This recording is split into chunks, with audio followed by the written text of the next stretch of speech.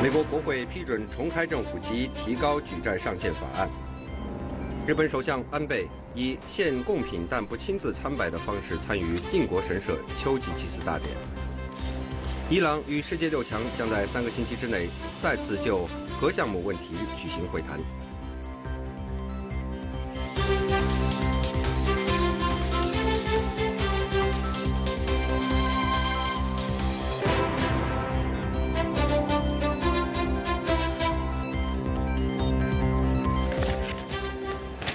大家好，欢迎收看《美国之音》10月17号星期四的 VOA 卫视，我是肖寻。美国国会星期三，也就是16号，批准了一项重开政府、提高举债上限的法案。联邦雇员今天开始重返工作岗位。今天呢，第1小时节目中呢，我们为您介绍来自国会的最新的消息。此外呢，日本首相以献贡品的方式参与靖国神社秋季祭祀大典，却仍然引发邻国的批评，这也是我们第1个小时的连线内容，欢迎您收看。一开始呢，首先带您关注美国的政治消息。美国国会星期三，也就是16号批准了一项重开政府、提高举债上限的法案之后呢，联邦雇员已经被通知在星期四上午重返工作岗位。奥巴马总统已经将这个法案签署为法律，从而结束了可能引发新的经济危机的政治僵局。下面请看美国之音 VOA 卫视的电视报道。共和党控制的美国众议院星期三夜间以285票赞成、144票反对，最终通过了一项妥协议案。这次表决是在政府部分关闭生效2个多星期后进行的。当时国会拒绝通过了一项政府开支法案，除非法案包含停止或者推迟为奥巴马健保拨款的条款。奥巴马和国会民主党人拒绝在政府重开和政府举债授权得以延长前就任何修改问题举行谈判。民主党领导人佩洛西说，共和党领导的僵局给美国经济造成了不必要的损害。他说 It has jeopardized our credit rating. 这种情况破坏了我们的信誉评级 ，GDP 增长下降了0.6个百分点，另外还损害了消费者和投资者对美国经济的信心。我们的经济损失了240亿美元。我的同事们呐，难道你们认为你们的这种鲁莽能够为美国经济增加240亿美元？这种鲁莽是美国人民不能承受的一种浪费。这项法案星期三早些时候在参议院以81票对18票获得通过。反对者中包括共和党籍参议员泰特·克鲁兹，他和保守的众议院共和党人努力颠覆这项新的健保法。这是一项糟糕的交易。这项交易蕴含了华盛顿政治圈一切令美国民众感到沮丧的既定常规。这项交易是一种拖延，由此将产生更多债务、更多赤字、更多开支。对于缓解千百万因受奥巴马健保法损害的美国人来说，新交易绝对毫无益处。参议院投票后，奥巴马总统敦促两党结束那种通过制造危机进行管理的做法。他说我的希望和期待是大家都能懂得，我们没有理由不能合作解决现实问题，没有理由两党不求同存异，没有理由不保证双方存在分歧时不去伤害美国人民。这项议案是由参议院民主党领袖里德和共和党领袖麦康奈尔当天早些时候最后一刻妥协的产物。法案将为美国政府提供截止到明年1月15日以前的资金，并且允许美国财政部将举债期延长到至少2月初。在此期间，国会议员将就长期预算计划展开谈判。假如债务上限不予提高，美国政府支付债务的资金就将用光，这种形势将动摇海外对美国经济的信心。美国之音 VOA 卫视报道。我们看到总统签署了这个法令之后呢，可能各方面也松了一口气啊。我们接下来呢，就和这几天一直在就这方面的情况进行报道的美国之音 VOA 卫视驻国会记者杨晨进行连线，请他来介绍一下昨天呢国会达成的这样一个协议，还有总统签署这个法案。杨晨，你给大家介绍一下。好，肖勋你好，各位观众晚上好。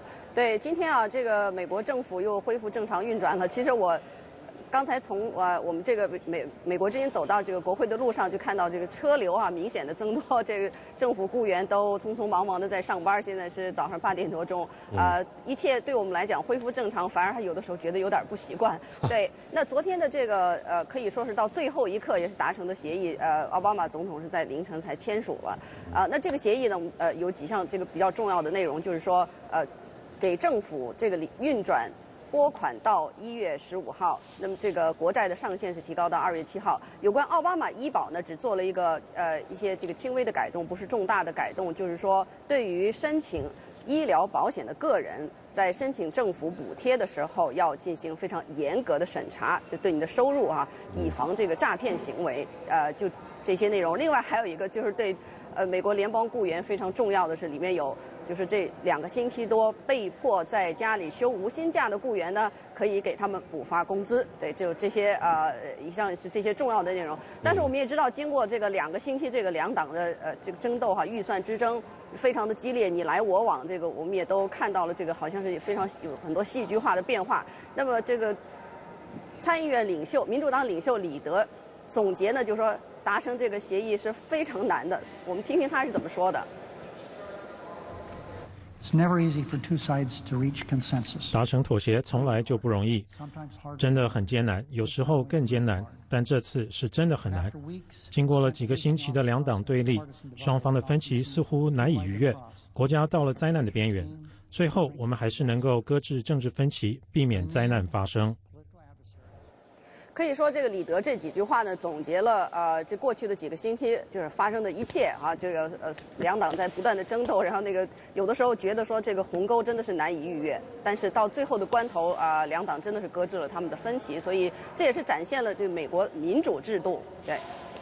好的。那我不知道，因为今天国会可能刚刚开始上班，现在那个地方的气氛今天是怎么样？还有呢，可不可以说共和党人在这一次这个预算之争中败下阵来呢？对，这个众议院议长贝纳呢，当然这2个星期以来都是非常焦点人物。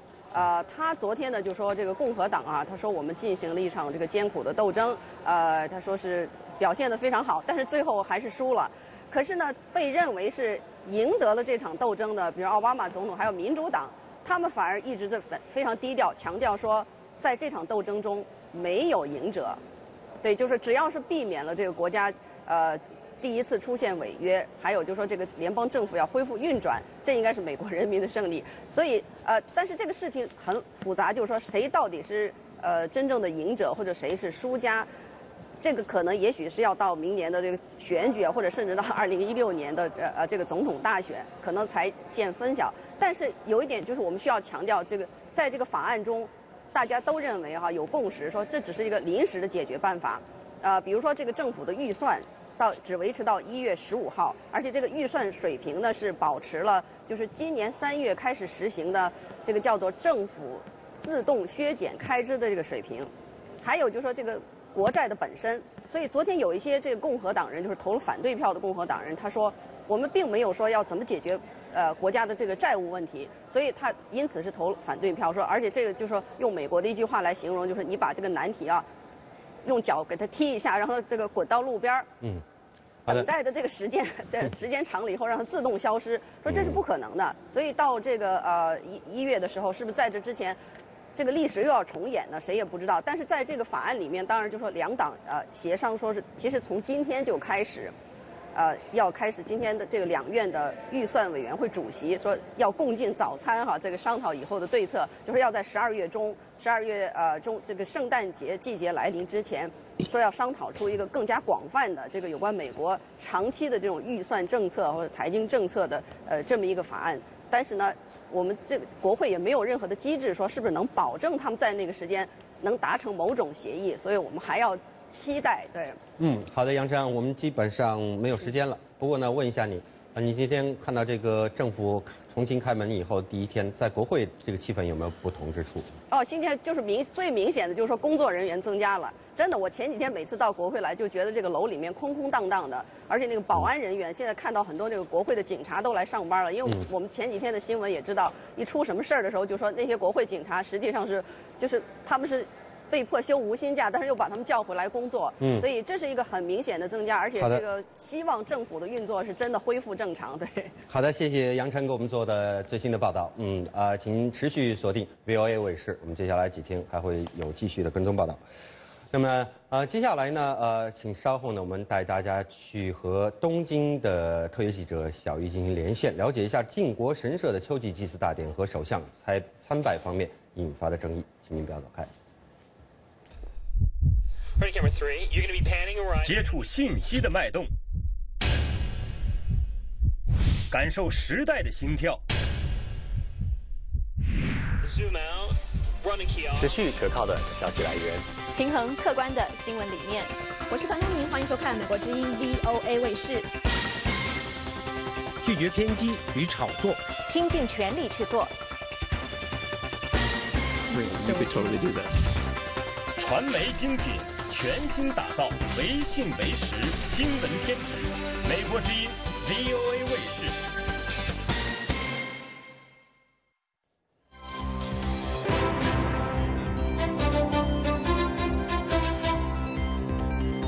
好，欢迎您继续收看我们在美国的首都华盛顿为您现场直播的美国之音的 VOA 卫视。接下来呢，我们和在日本的 VOA 卫视的特约记者小玉进行连线，请他来谈一谈这个日本的靖国神社秋季祭祀大典活动，还有这个首相是否参拜这方面引发的争议啊。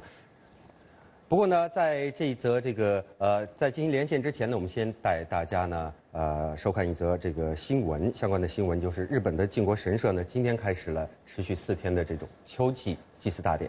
首相安倍晋三是以献贡品，但是不是亲自参拜的方式参与了这次祭祀活动，但是呢这样做呢仍然引发了中国和韩国等邻国的不满以及抗议。那么接下来我们来看一看 VOA 卫视的电视报道。靖国神社内可以看到安倍晋三以内阁总理大臣名义献上的贡品。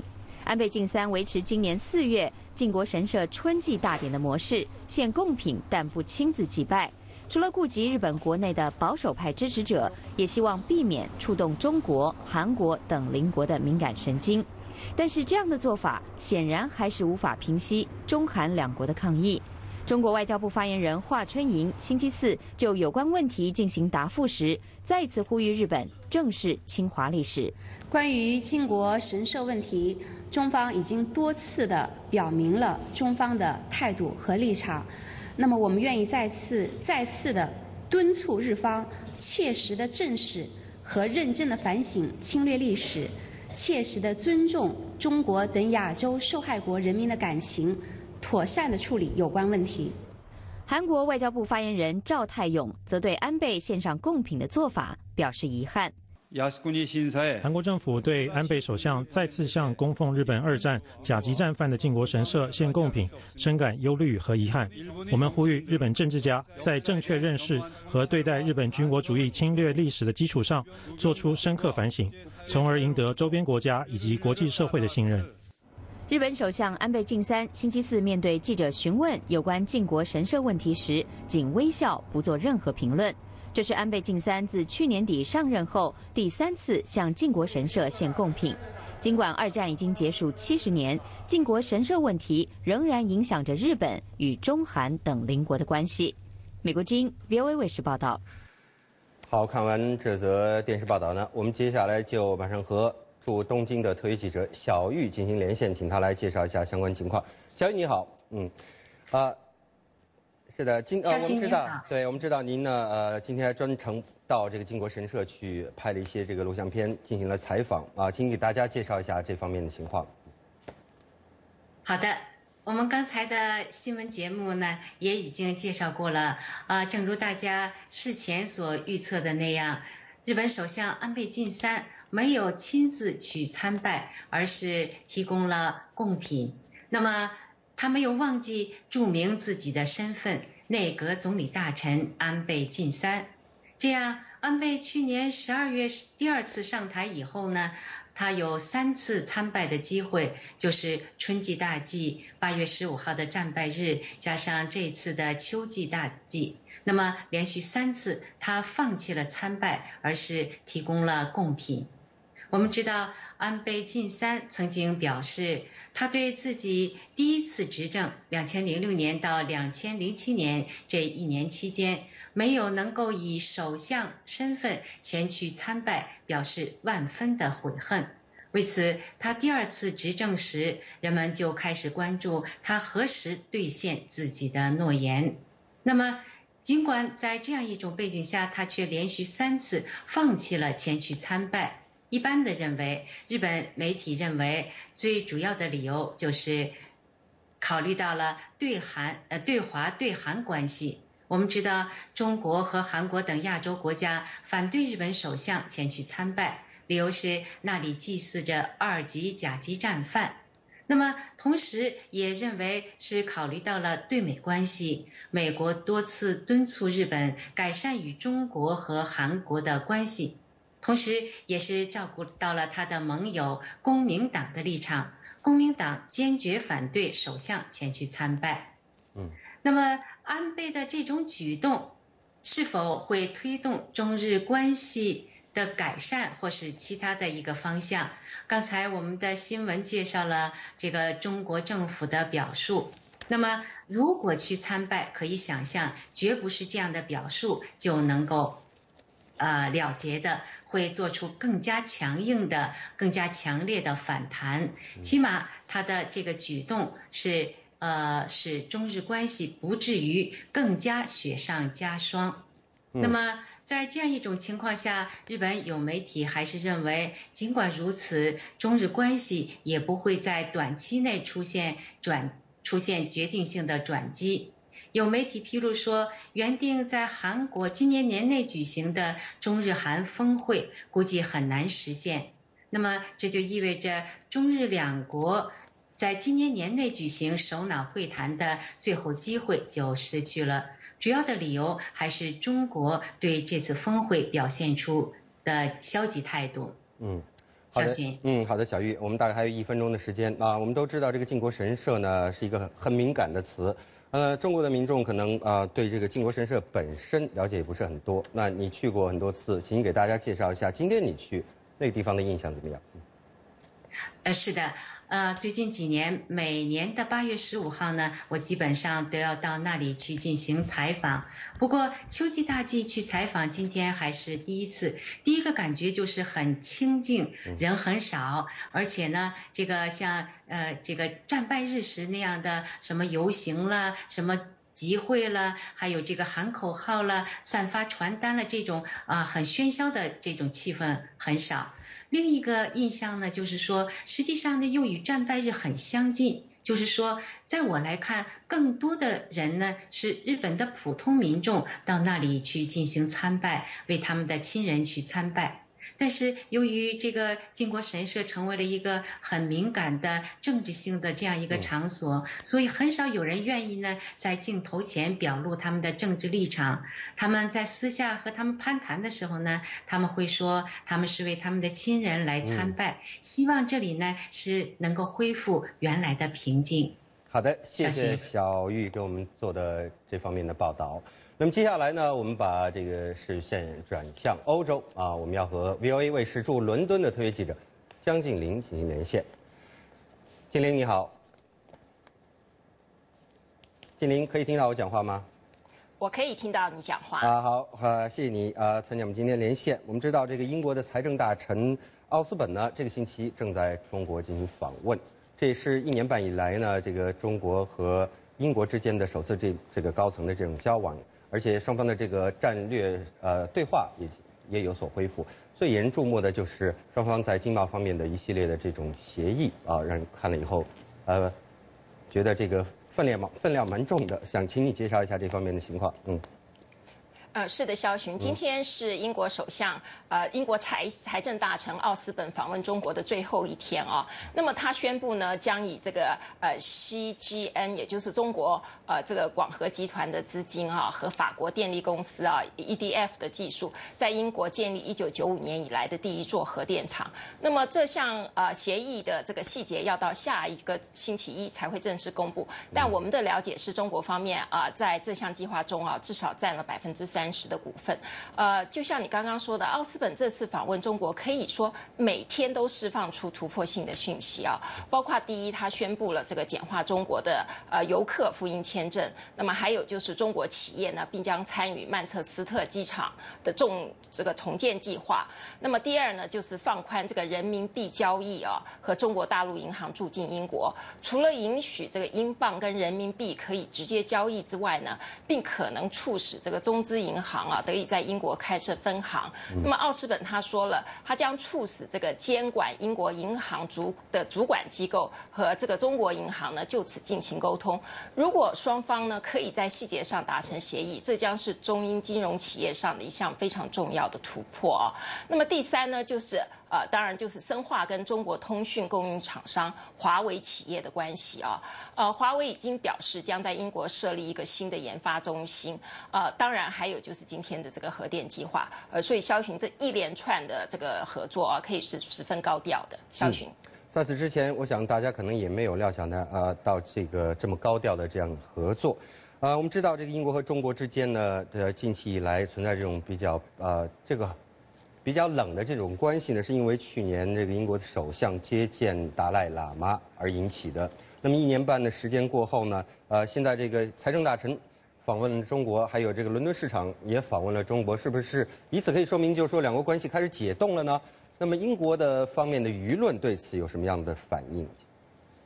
是的，肖勋，就像你刚刚说的，中英关系从去年5月这个英国首相卡伦伦在伦敦会晤这个西藏流亡精神领袖达赖喇嘛之后呢，就陷入的这个解冻那么中方冻结的关系，那么中方在那个之后取消了所有高层赴访所以这一次呢，中方主要是要英国为这个达赖喇嘛一事进行道歉，所以双方僵持不下。而这一次英国财政大臣还有刚刚你提到的伦敦市长强森到这个中国访问，可以说是中英双方都为彼此找到了一个务实的下台阶而从这个目前的趋势看来，英国首相卡梅伦应该也很快的就会有机会到中国进行国事访问。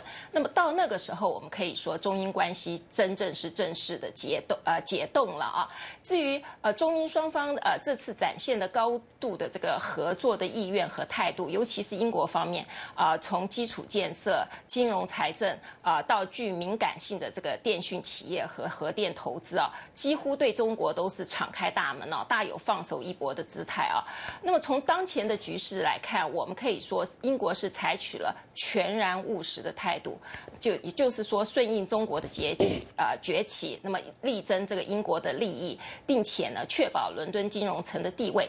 但是呢，肖勋，这当中也不是没有风险的，尤其是开放关键性的国家基础建设，让中资参与。那么，这个英国的国会就再三的警告商业固然重要，但不应该凌驾在国家安全之上。那么，英国的舆论呢，也提醒英国政府，尽管中国是英国的重要的贸易伙伴，但呢，中国不是英国的盟友。肖勋，好的，谢谢金玲给我们带来的这方面的这个舆论反馈。好，各位呢，稍后回来我们一起登上时事看台，了解世界大事。新闻永远滚动，获取美国之音新闻，弹指之间，随手可得。美国之音登场 Google Currents， 在 Google Currents 搜索订阅美国之音，获取美国之音多媒体新闻，不管在线离线，既迅速又方便。现在就在您的智能手机或平板电脑下载 Google Currents 应用程序。详情请上美国之音中文网。欢迎您继续收看 VOA 卫视，现在带您走上时事看台。日本和美国星期三在日本以西的地区举行了联合军事演习，演习受到台风带来的强风的影响，不过呢，双方还是动用了鱼鹰运输机。接下来请看 VOA 卫视的时事看台的报道。日本和美国星期三在日本以西地区举行联合军事演习，演习受到台风带来的强风影响，但双方还是动用了鱼鹰运输机。鱼鹰运输机可以像直升机一样起降，在空中可以像普通飞机一样飞行。联合演习在日本中部鹤津县的响庭野训练场进行，鱼鹰运输机以直升机模式出现在演习中。这种飞机在伊拉克和阿富汗战场被广泛应用，美国表示鱼鹰有非常良好的记录。但一些日本民众对这种飞机的安全性感到担心，因为去年鱼鹰运输机在摩洛哥和美国佛罗里达都发生过坠机事故。日本防务副大臣武田良太说，这些担忧现在可以被束之高阁了。他在演习后对记者表示，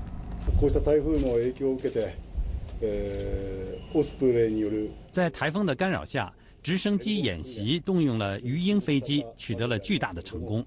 这是一个非常了不起的成就。通过证明直升机的安全性，我们可以改变人们的看法。武田良太表示，日本自卫队可能会引进这种飞机。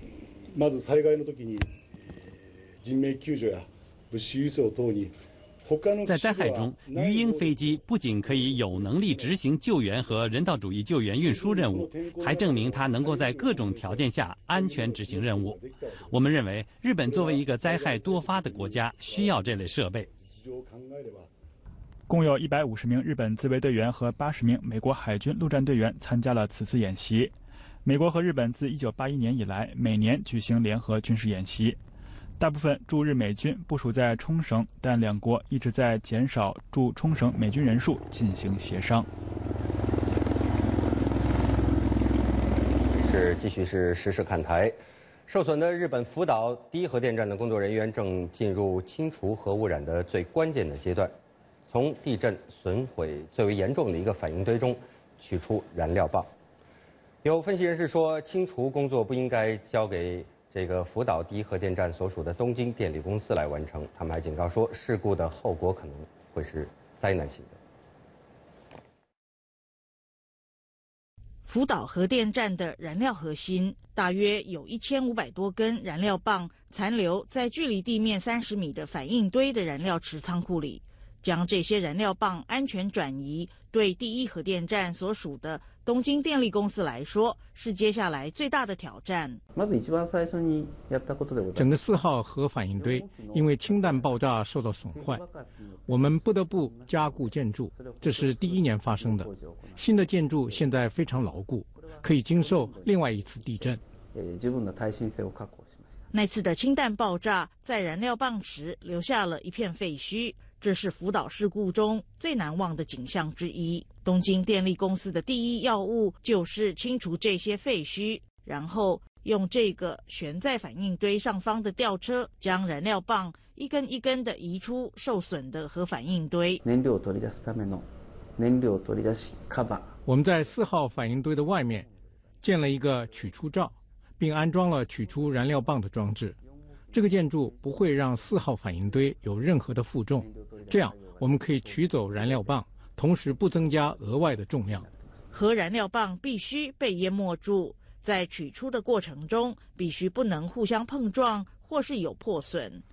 核专家们警告说，任何小事故都会造成爆炸，而爆炸程度之惨烈将是2011年3月爆炸的好几倍。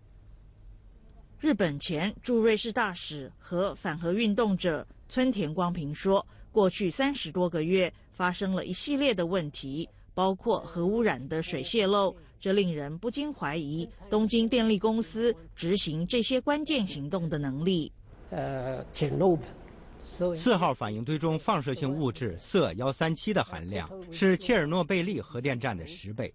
如果发生最糟糕的事情，所有人都必须撤离，这意味着这是这个世界和这个地球的最终灾难性的开始。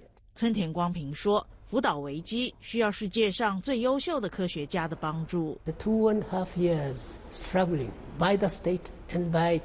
过去2年半，这个国家以及东京电力公司所有的努力证明，核事故不是靠某个电力公司或是单一一个国家的力量能够解决的。这是日本为什么需要在国际社会请求合作的原因。日本政府自然资源和能源局负责能源政策的总干事仲西博纪说，日本正在与外国专家接触。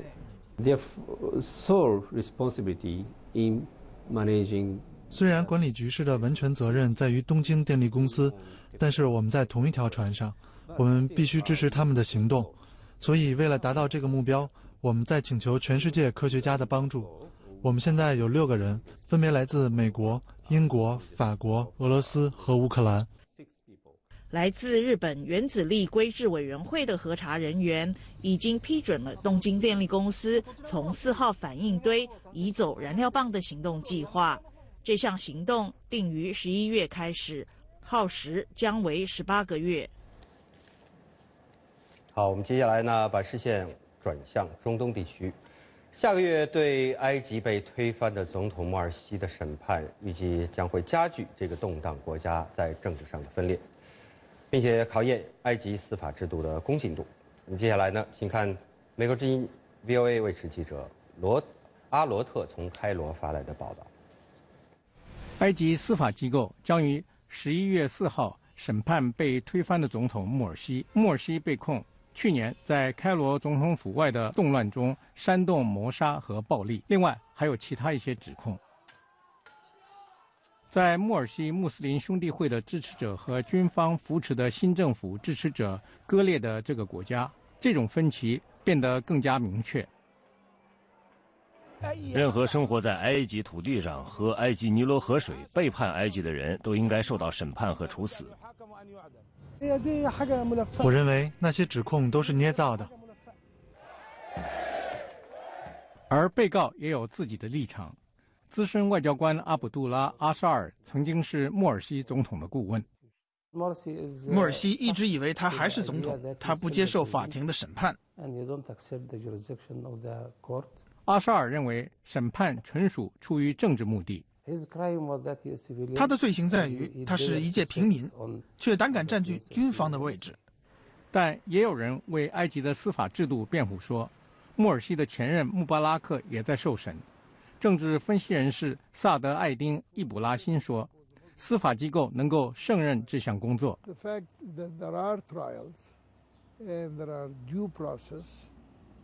我们进行了审判，遵守了正当程序，即使是总统、前任总统也将出庭受审，这就是明证。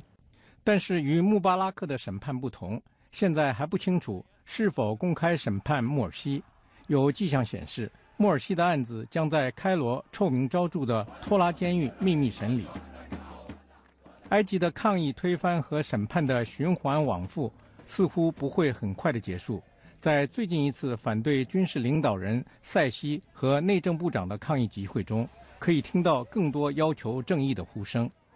我们的要求是，任何镇压和平抗议者的人，不管是塞西还是易卜拉欣，还是为他们工作的任何人，都必须被追究责任。这是我们的第一要求，审判那些进行杀戮的人。这类谈话进一步引发了围绕最近一则消息的争论。据最近泄露出来但遭政府否认的消息说，塞西寻求在新宪法中确立一个受到保护的国防部长的职位。好，在这个时事看台的最后呢，我们再回到亚洲，看一看来自封闭的神秘的朝鲜方面的消息。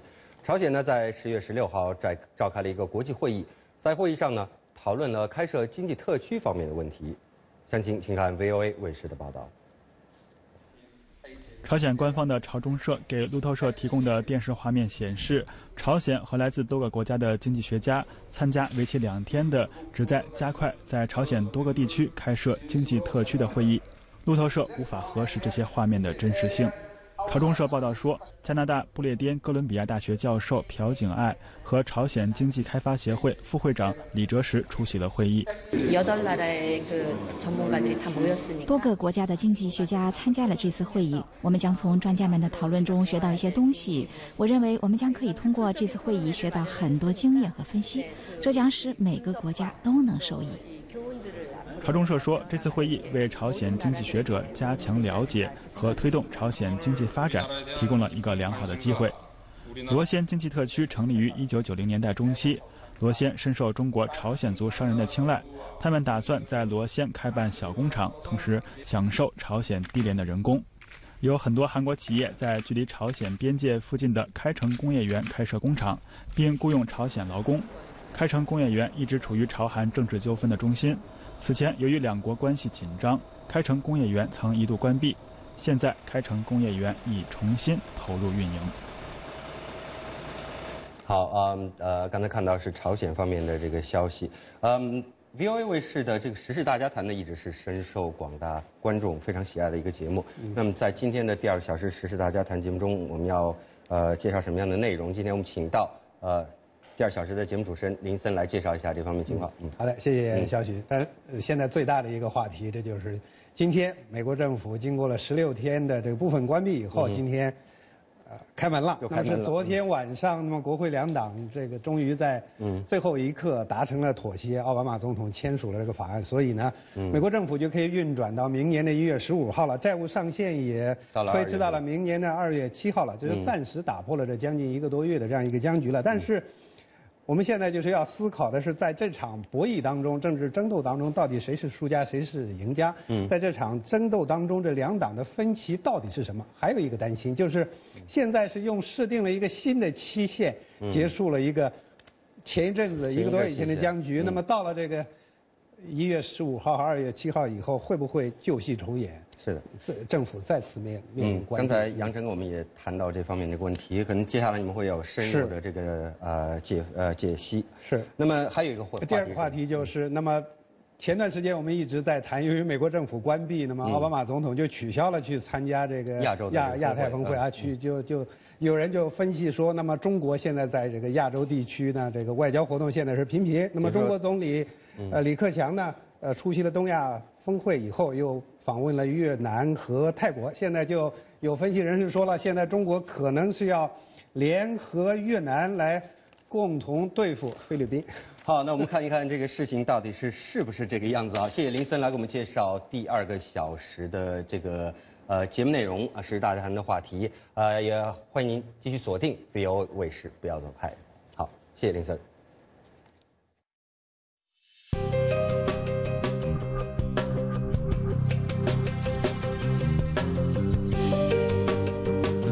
2 minutes here.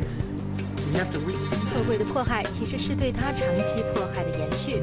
这一路上呢，就是我可以说是经常可以看到汽车和军车在往来。两岸呢，这个8年冰封，现在溶解只是一小块而已。When I was in Beijing, the slogan is "Beijing was made like that." We've been very impressed with what they've been able to do. There's nothing you can do. 但是，只要女性参加直接战斗的事实得不到法律的承认，至少能让我们去香港这样的地方。The waters that are legitimately theirs.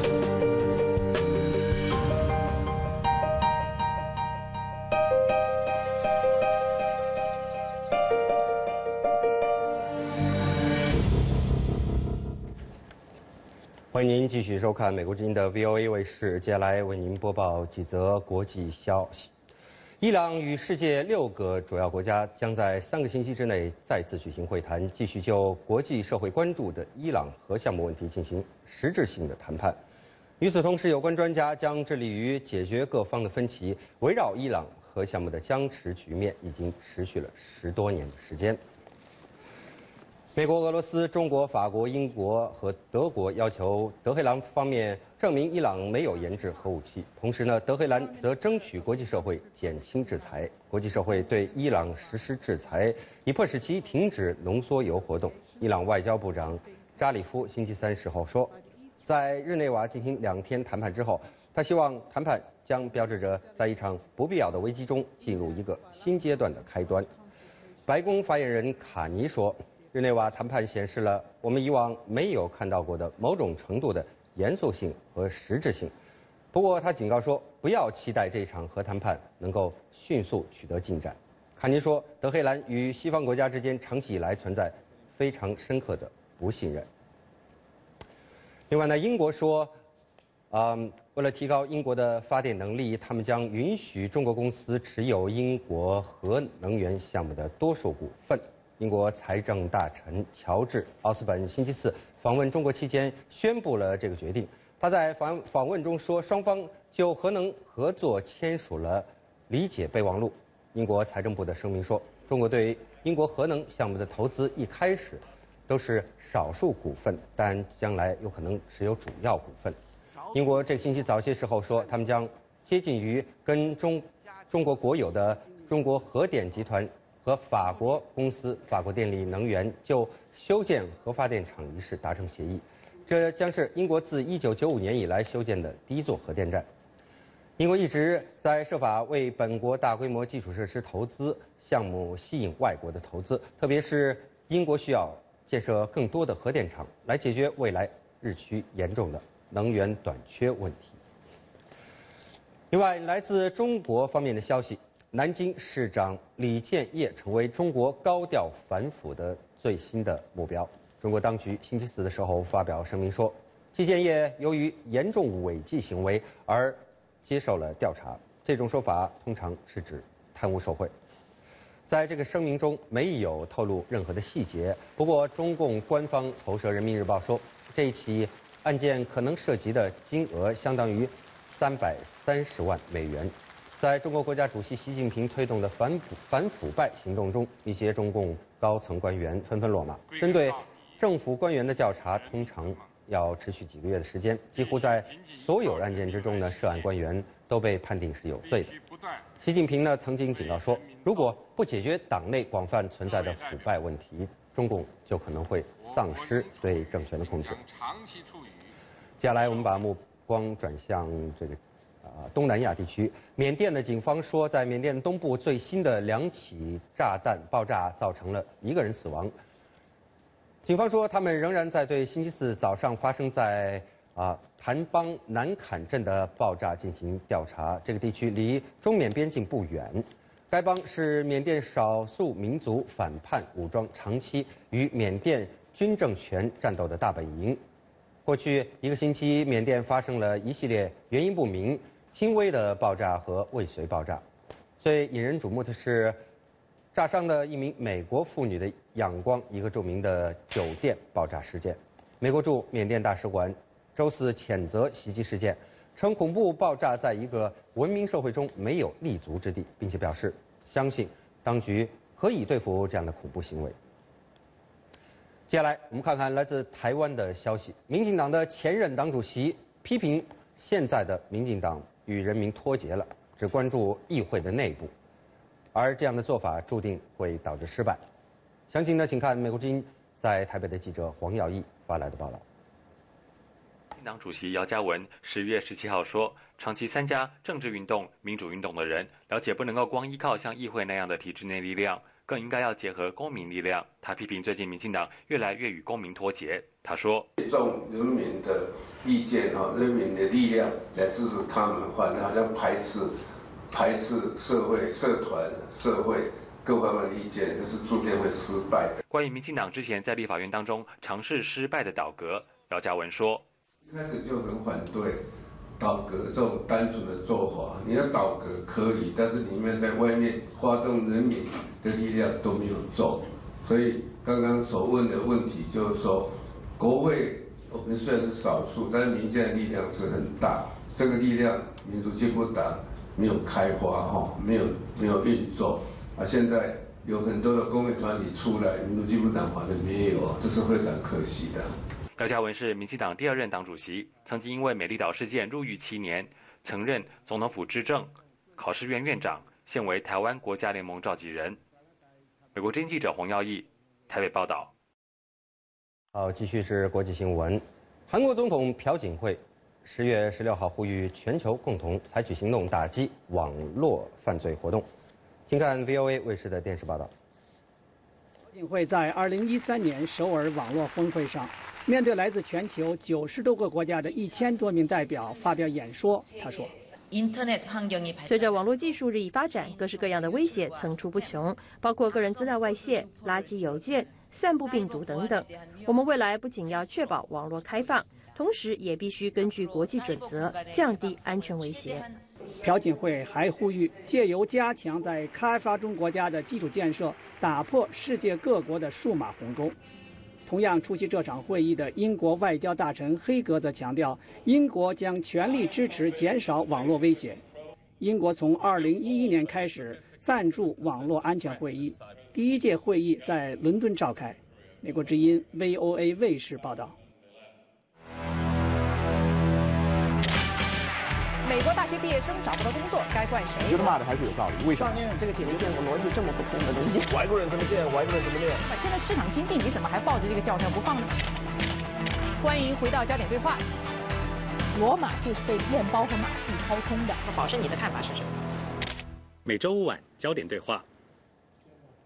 好，各位，现在又是我们的中国网络观察节目时间了。主持人齐志峰已经坐在了演播室，我们现在把中国网络观察的这个时间交给齐志峰来主持。齐志峰，好，谢谢肖巡。所谓的中国前总理李鹏是个笑话，是指这位中国前总理周恩来的养子靠着养父是总理，莫名其妙的也当上了总理。但许多中国人认为李鹏不学无术，又蠢得要死。例如，在1989年5月，在中国当局在北京大开杀戒、镇压要求民主的学生市民的前夕，李鹏能在电视上将中共要在北京实行戒严的那份措辞简短的声明读得颠三倒四、乱七八糟。李鹏当时讲话的录像，现在都可以直接拿出来当娱乐节目看。如今，前总理李鹏的女儿被中国网民戏称为“李公主”的李小琳，青出于蓝而胜于蓝，制造笑话的能力显然大大超越她善于制造笑话的爹爹李鹏。李小琳倚仗着她爹爹的权势，坐上了中国国营电力垄断企业中国中电国际公司董事长和全国政协委员，把国家当自家，拿着靠垄断得来的超高工资和奖金。他还喜欢穿一身超豪华的国际名牌时装招摇过市。许多人认为李小琳跟他爹爹李鹏一样傻，甚至更傻，但李小琳比他爹爹更喜欢抛头露面说傻话。比如，他提议中国政府要为全中国的人建立道德档案，将中国人的道德一一打分记录在案，方便管理。他还说，他在中共统治下的中国之所以能飞黄腾达，完全是光明正大，因为他除了才能之外，别的资本是零。李小琳这种笑话言论引发了中国公众的哄笑。有人说：“哎呀，不得了！李小琳都说他爹爹等于零，看来他爹爹真的是智力等于零的傻瓜。”这一次，在英国《每日电讯报》报道李小琳涉嫌卷入保险业秘密交易，涉嫌价值1690万美元的行贿受贿案之后，李小琳通过其掌管的国营垄断公司发表正式声明，声称未与任何保险公司有个人往来，也不认识什么保险公司的人。有关谣言纯属恶意卑劣的中伤，他将保留追究谣言者、传谣者的法律责任的权利。然而，十分不幸或十分幸运的是，立刻就有中国网民拿到了确实的资料，显示李小琳公然撒谎。她多年跟一个保险公司的男人睡在一张床上，那个男人就是她的丈夫刘志元。刘志元曾经任中国新华人寿保险公司总经理的助理。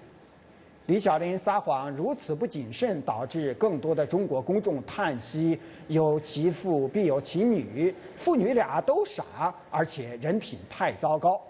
有中国网民说，屠夫的基因传给了女儿，撒谎耍赖自然得了真传。还有网民发布开玩笑的号外报告爆炸性的消息：李小琳发表声明不认识自己的丈夫。李小琳发表不认识老公的笑话声明之后，更有人假装板起面孔讲政治笑话。一个保险公司的老公天天睡在身边，却不要脸说未与任何保险公司有个人往来，请问李大小姐，你天天都是在跟一根黄瓜往来是吗？显然，这种政治笑话，假如细说起来、细分析起来，绝对是少儿不宜。从一方面来说，这些笑话对中国公众无疑是非常有娱乐价值，而且对中共政权的杀伤力巨大。从另一方面来说，李鹏、李小林这对父女现在已经成为中国的笑话国宝。中国当局已经采取严密的措施保护这位妇女国宝。在中共当局控制的互联网上，当局采取的保护措施是将李鹏、李小林列为不能搜索的禁忌词。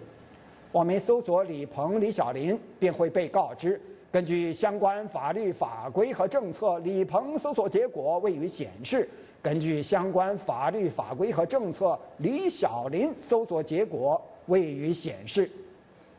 李鹏、李小林究竟违反了中国什么相关法律法规和政策，如此见不得人呢？不用说，这个问题本身就是个笑话。这就是今天的中国网络观察。肖寻。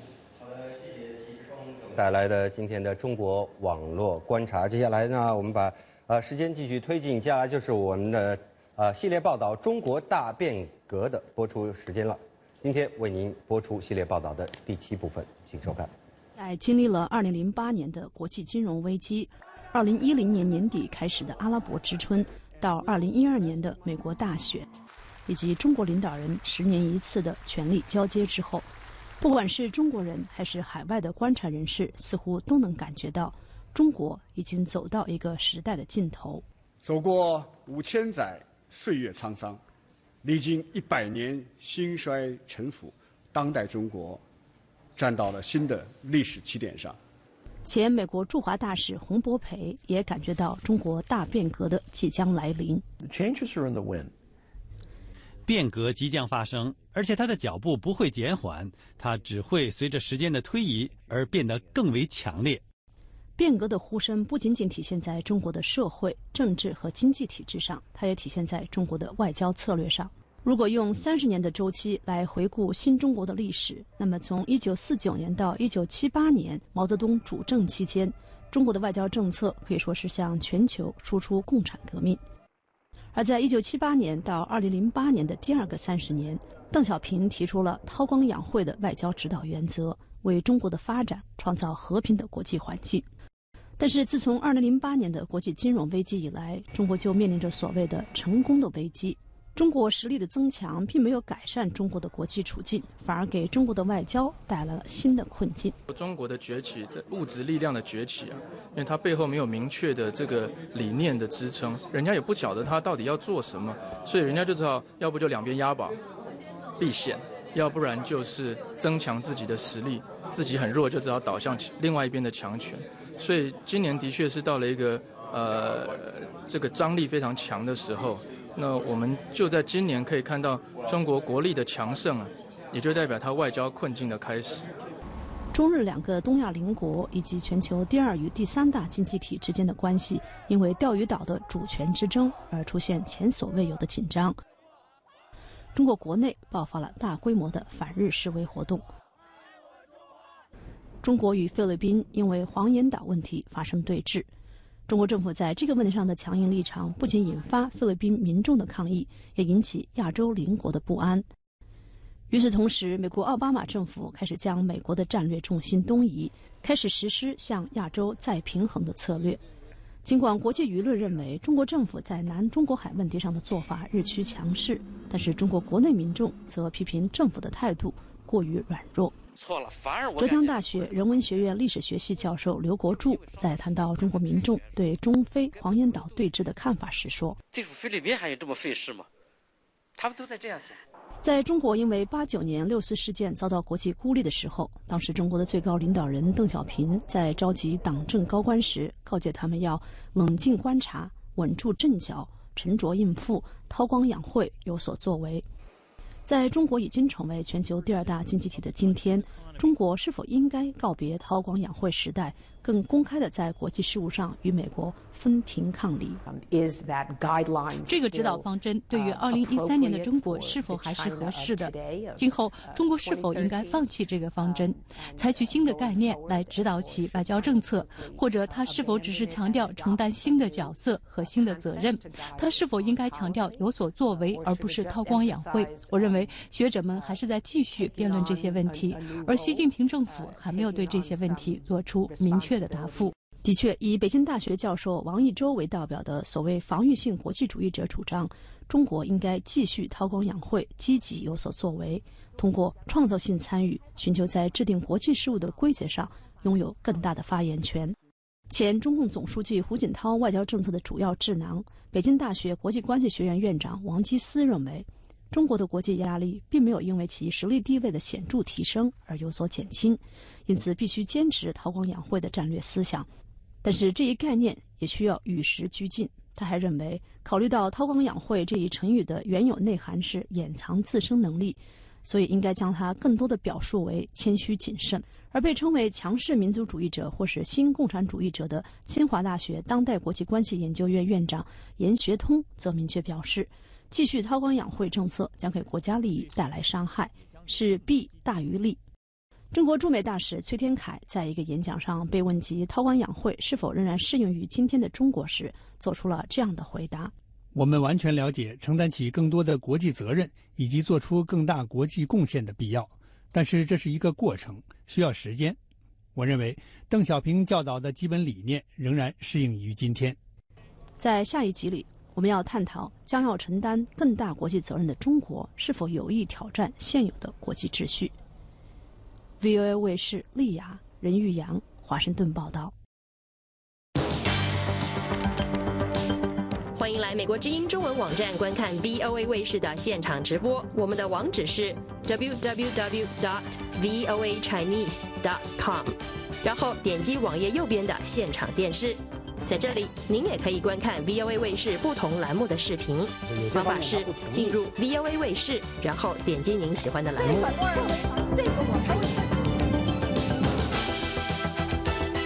如果你对我们的节目有什么意见和建议，欢迎您给我们发电子邮件，电邮信箱是 chinese@voanews.com。后任香港特首梁振英的。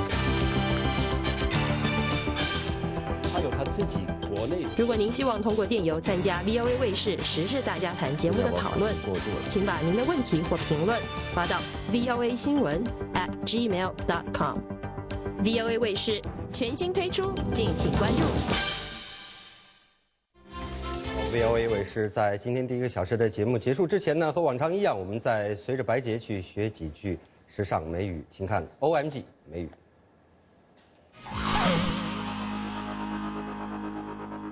大家好，欢迎来到 OMG 美语，我是白洁。星期一到星期五，我每天都会播出一个节目，一起来学最新的、最地道的美语。我们今天一起来看看怎么用美语谈一些最流行的网络用语 ，like a boss, like a boss, like a boss, like a boss, like a boss, like a boss, like a boss, like a boss。霸气 ，You can do anything like a boss。你可以霸气的做人和事。So take us through a day in the life of the boss. Well, the first thing I do is talk to corporate like a boss. 霸气的跟公司高层谈话。Prove memos like a boss. 霸气的批准备忘录。Lead a workshop like a boss. 霸气的主持研讨会。Remember birthdays. 霸气的庆生。Direct workflow like a boss. 霸气的指挥工作流程。Pictures or it didn't happen. Pictures or it didn't happen. Pictures or it didn't happen. Pictures or it didn't happen. Pictures or it didn't happen. Hey, pictures or it didn't happen. 无图无真相。I ran into Sister Feng in Times Square. 我在时代广场遇到凤姐了。What? She ran into Sister Feng? No way. Pictures or it didn't happen. 什么？她遇到了凤姐哦。无图无真相。Verb all the something. Eat all the cookies. 吃所有的饼干。Drink all the Coca-Cola. 喝所有的可口可乐。Watch all the movies. 看所有的电影。This structure is always used in cartoons. 这个用法在漫画里很常用。Eat all the chocolate. 吃光所有巧克力。Watch all the OMG 美语，看遍所有的 OMG 美语。Learn all the slang， 学完所有的俚语。好 ，It's your turn， 请用英文写个评论，告诉我 What do you do like a boss? Do you eat chocolate like a boss? Do you watch movies like a boss? 好，以上就是今天的 OMG 美语，我们明天见，拜拜。那么以上也就是 VOA 卫视第1个小时的全部的内容。和白洁一样呢，我们也请您对我们的节目发表意见和建议。欢迎您寄送电子邮件给我们，我们的电邮信箱是 voa 新闻@gmail.com，voa 新闻@gmail.com。我是肖寻祝您晚安。不过请您不要走开，继续收看由林森和吴欣欣为您主持的第2小时的时事大家谈节目。二位，好，谢谢肖寻。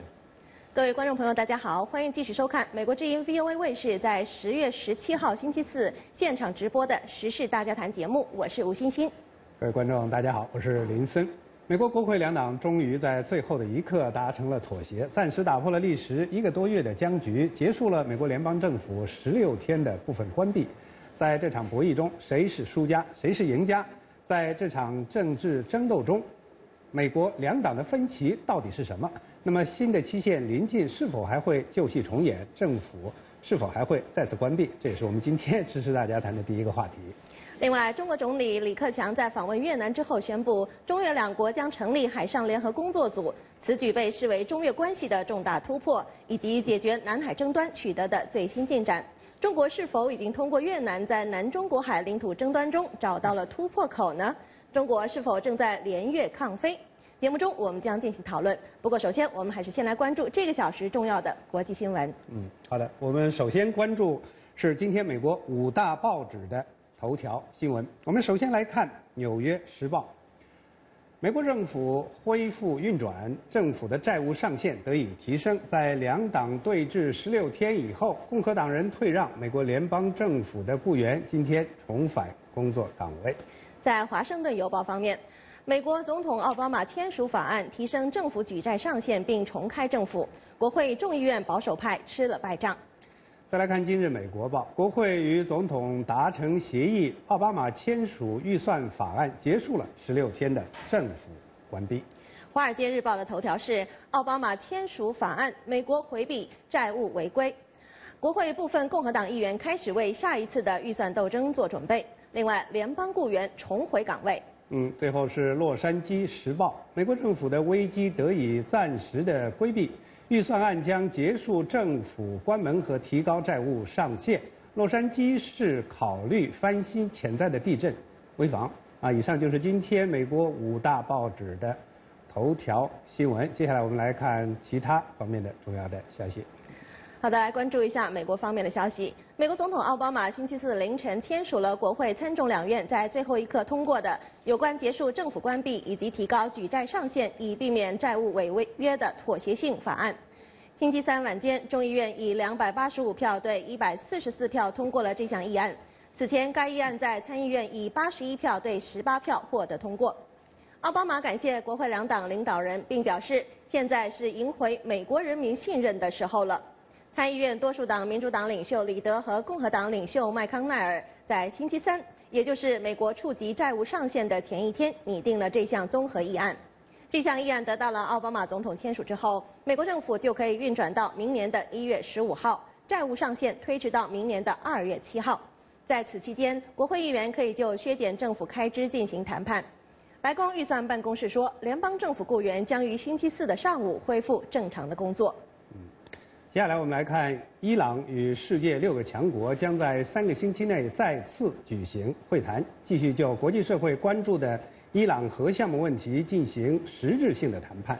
与此同时，有关专家将致力于解决各方的分歧。围绕伊朗核项目的僵持局面已经持续了10多年。美国、俄罗斯、中国、法国、英国和德国要求德黑兰证明伊朗没有研制核武器。同时，德黑兰则争取国际社会减轻制裁。国际社会对伊朗实行制裁，迫使其停止浓缩铀的活动。伊朗外交部长扎里夫星期三说，在日内瓦进行了2天的谈判以后，他希望谈判将标志着在一场不必要的危机中进入一个新的阶段的开端。白宫发言人卡尼说，日内瓦谈判显示了我们以往没有看到的某种程度的严重性和实质性。他告诫说，不要期待这场核谈判迅速取得进展。他还说，德黑兰与西方国家之间长期以来存在非常深刻的不信任。接下来，我们把目光转向日本。日本首相安倍晋三为靖国神社送上礼仪性的祭品，但是安倍晋三星期四没有亲自前往参拜靖国神社。很多人将靖国神社视为日本帝国主义历史的象征。每当日本领导人参拜靖国神社，作为日本侵略战争的受害者，中国和韩国都会提出抗议。靖国神社供奉着将近250万日本战争死难者的灵位，其中包括14名2战罪犯。自安倍晋三去年12月就任日本首相以来，这是他第3次为靖国神社送上祭品。再来关注一条关于英国和中国的消息。英国说，为了加速提高英国的发电能力，他们将允许中国公司持有英国核能源项目的主要股份。英国财政大臣乔治·奥斯本星期四访问中国期间宣布了这个决定。他在访问中说，双方就核能合作签署了理解备忘录。英国财政部的声明说，中国对英国核能项目的投资一开始都是少数股份，但将来有可能持有主要的股份。英国本星期早些时候说，他们接近于跟国有的中国核电集团和法国公司法国电力能源就修建核发电厂一事达成协议。这将是英国自1995年以来修建的第1座核电厂。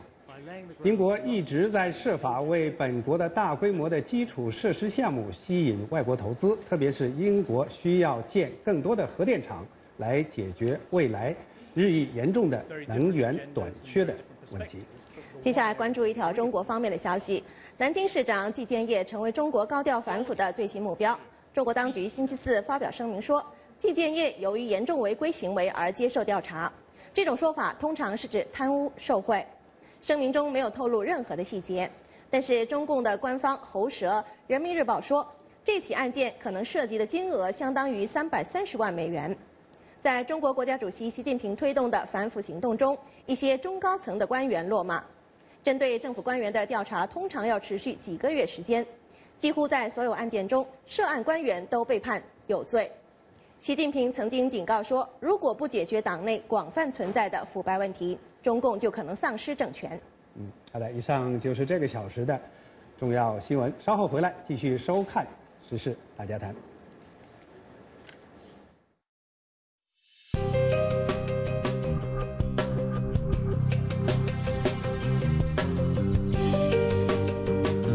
2 minutes here. You have to reach. 社会的迫害其实是对他长期迫害的延续。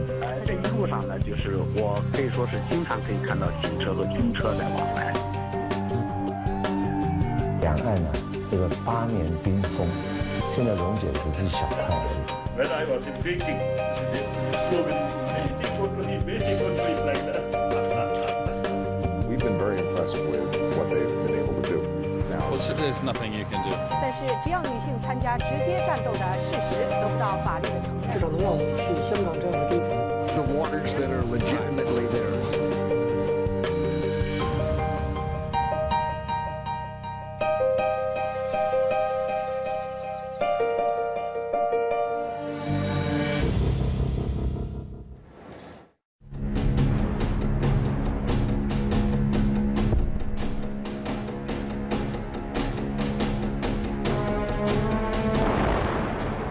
说你不能这么无谓的死，你是研究历史的，你可以用自己的笔来把真相告诉老百姓。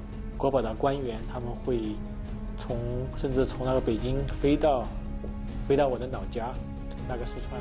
这一场举世震惊的悲剧啊，终于为民避免的发生了。江泽民主持一个军委的会议，如果这个书出来，我们将按扫黄修公式意味着什么呢？意味着被抓着手比这个枪，说把这样的反党、反革命、乱军的作品赠送、传播、散发。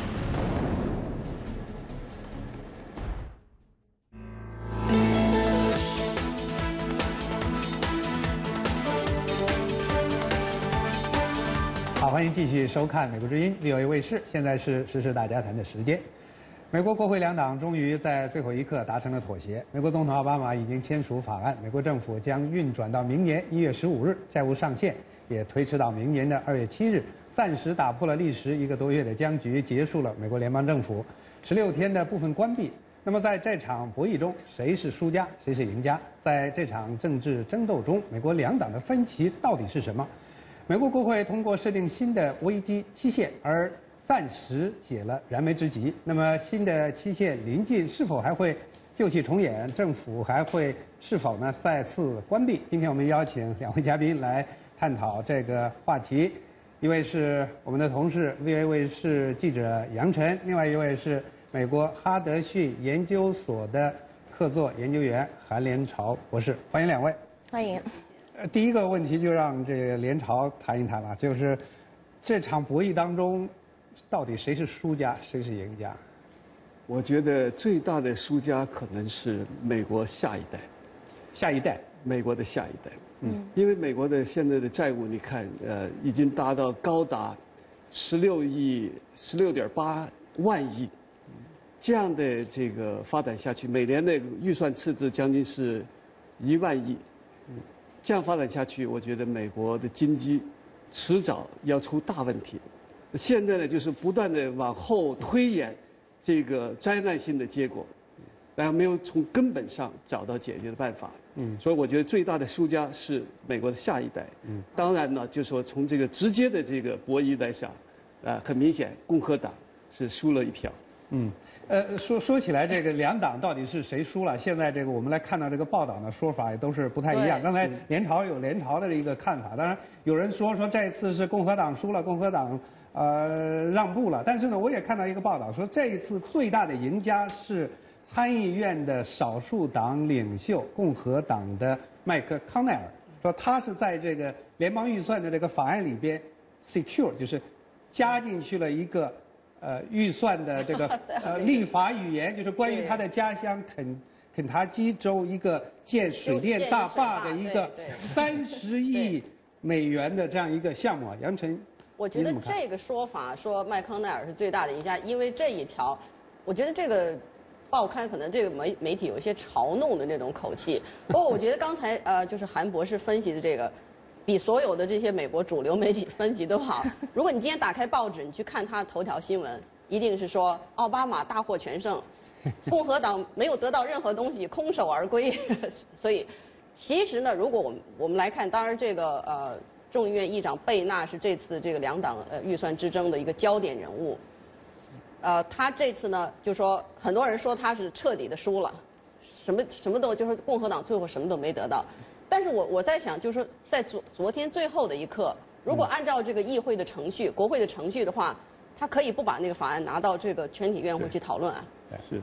而且他是违背了这个就是国会众议院有一个不成文的一个规定，对吧？可能这个韩博士知道叫哈斯塔的规则，就是说你这个众议院议长拿到全体院会讨论的这个议案呢，必须是得到多数党的多数人同意。对。所以他昨天的这个举动，实际上是你可以说他是为了国家的利益。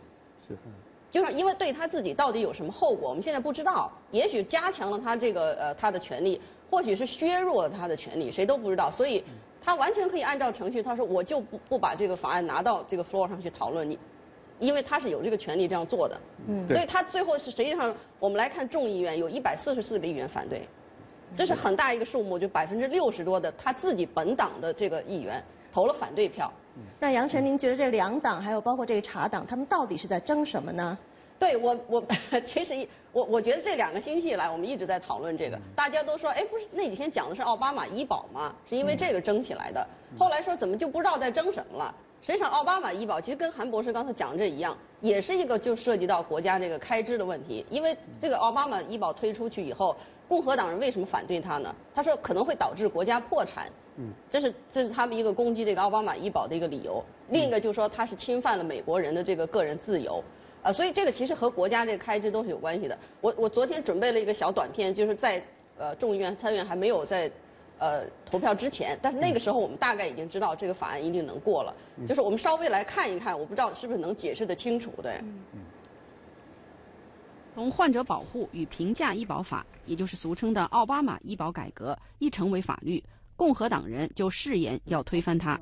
9月30号，美国政府财政年度结束之前，共和党内的茶党势力就在酝酿，在讨论预算案的同时，拿奥巴马医保作为谈判筹码。9月20号，共和党控制的众议院通过了政府临时预算案，同时停止对奥巴马医保改革的拨款。众议院议长贝纳当时在共和党人的环绕下宣布，这是美国人民的胜利。但是这也开启了后来长达几个星期的国会预算之争。民主党人坚持要通过一个不带附加条件的预算版本，共和党从最初要求停止对奥巴马医保拨款，退让到了要求推迟向医疗器械征税和禁止对民选官员提供购买医疗保险的联邦政府补贴。但是民主党仍然坚持在奥巴马医保问题上拒绝谈判。10月1号，美国联邦政府部分关闭。到10月17号，美国国债上限到期之前，众议院共和党仍然试图做最后的努力，提出带有大幅度修改奥巴马医保条款的议案，但是由于党内派系分裂而放弃。最后的版本可能既不是奥巴马政府要求的不带任何附加条件的清洁版本，也远远不能满足共和党推翻奥巴马医保的要求。在为联邦政府预算拨款的期限上，共和党人原来提出为联邦政府提供6个月的拨款，也就是持续到明年4月，但民主党坚持到明年1月中旬。这是什么原因呢？请继续收看 VOA 卫视时事大家谈节目。对这个关于奥巴马医保这一部分啊，就是昨天通过的这个法案呢，其实就保留了一点点，就是说在这个个人在申请医疗保险的时候要申请联邦补贴，要非常严格的审查你的收入水平，以防这种欺诈的行为。所以有的人就说这可能也是给共和党留了一点点面子，但是其实这个条款也不是那么简单。据说当时在讨论这个奥巴马医保的时候，就是奥巴马总统就说不愿意把这个加进去，所以有这个条款总比没有好。对，至于说是不是说是给共和党留了一些颜面，共和党是不是这次彻底的输了呢？也许要到选举的时候，是不是才能看到分晓？我想这个，对，我觉得是这样，因为这个东西，我觉得并不是共和党要采取这样的一个举动，实际上是茶党，共和党里头应该说茶党在某种程度上劫持了共和党，迫使共和党呢就这个医保问题，就奥巴马医保问题进行一个决战。这个决战呢，也是茶党在一个绝望的过程中间想到没有招的一招，就是说每次的这个债务上限审核的时候，总是要各个党派都会利用这个东西来做文章，来推动自己的这个议题。这个议题呢，就是说奥巴马的这个医保，当然是茶党最关心的，共和党的当权派是不希望看到这样的一个举动，因为那个已经过去了。那像少数党领袖、参议院少数党领袖自己马上面临选举，他已经受到很大的威胁，所以不愿意每次这个95年、96年那次政府关闭，最大的输家是 Newt Gingrich， 是共和党。所以呢，从这个角度来讲呢，我觉得这次共和党在某种程度上，因为共和党意志不坚决、不坚强，并不是所有大家团结一致想推动这个事情。接着，我想还请你再进一步的谈一谈联朝，就是经过这一次这个关闭，这一次这样的一个争斗，刚才你说到是茶党在共和党内部绑架了共和党，那么也有人说呢是共和党这次拿这个医保问题或者拿美国人民、拿美国联邦政府绑架了联邦政府或者绑架了美国人民。这个事情过去以后，对共和党刚才你谈到的这个中期选举，会造成什么样的影响？这个很明显，美国政治啊已经是两极分化，在每个自己的这个选民基础啊是不一样的。那这个是很明显的两党之争，就是说一个路线之争，到底美国要走哪条路？是一个自由市场经济呢，还是更多的政府的干预，还是大政府和小政府这个之争？我觉得这个路线之争始终没有解决，一直在争论的一个问题。那现在看起来就是说，茶党，有自己的基础，对奥巴马的这个医保不满，美国民众相当一部分人对医保这个政策不满，可能是一半对一半。这种情况下呢，就是说下一届的中期选举到底是什么样的一个结果？我觉得现在还很难预料。我在想到就是接着这个韩博士这个话，到下一届的中期选举，其实这几个就所谓的你说挟持了共和党的那些茶党人士，其实基本上他们是来自就是非常保险的这个选区，他们自己可能不会受到影响。这说到美国现在政治很分裂，其实国会的这个分裂可能要比美国就是这个人口的这种分裂程度要更严重，因为就是说我们上次讲过这个选区的划分，它是那种拐着弯的那样划分，就是为了说让某一个党的人一定确保他能当选，所以美国所有的那些选区都是不规则形状的。到现在你去看一下这个像新英格兰地区，比较我们说他们比较自由派的这些州，众议员里这个共和党人是绝迹了。你说他的人口里是不是没有共和党人？当然不是了。对。但是比如说他那个选区里有40%的共和党人，可是其他大多数是民主党人，所以他所有的选区都这样的话，在新英格兰那地真的是找不到一个共和党的这个众议员。对。那美国南方是相反的，有一些说什么乔治亚呀，这个是德克萨斯州很多没有民主党人，所以他的这个分裂程度比这个人口比例更加严重。所以这个选举到底是不是会影响这几位这个茶党人士？说到您刚才说，就说这个茶党人士挟持了这个共和党，其实共和党那些议员很多也出来骂他们。昨天有一位是比较温和派的，他是投了赞成票。他说其实，在他们这几天在这个幕后总是在开会嘛，就共和党人、民主党人都在开会。他说在他们这些内部的会议上，他说就是那些茶党人士讲话非常大声，就跟他们平时在媒体一样。他说就是他们很厉害，他们的态度非常的坚定。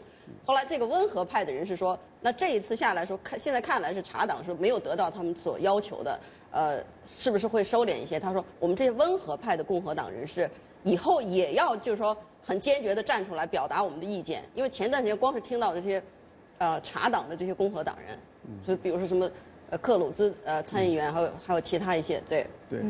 那韩博士，我们看到就是奥巴马总统今天凌晨签署了这个法案呢，只是把这个政府延续到1月15号，然后这个债务上限是推迟到2月7号，所以其实我们还是有这种大限临头的这种感觉，就几个月的时间。您觉得到了1月15号或者2月7号，我们是不是要面临同样的问题呢？我觉得这个政府关闭并不是一个很可怕的事情，因为从1973年到2013年，美国政府已经关闭了18次，所以呢每2年就有一次，那这个几乎是每2年就有一次，每次这个债务上限都是面临的时候，两党都会利用这个来进行一些个推动自己的一些个议题。那我觉得呢，这个里头还有一点，就是这个法案里头还有一条，就是说在12月13号之前，美国政府国会应该达成一个预算的这个提案，那个方案。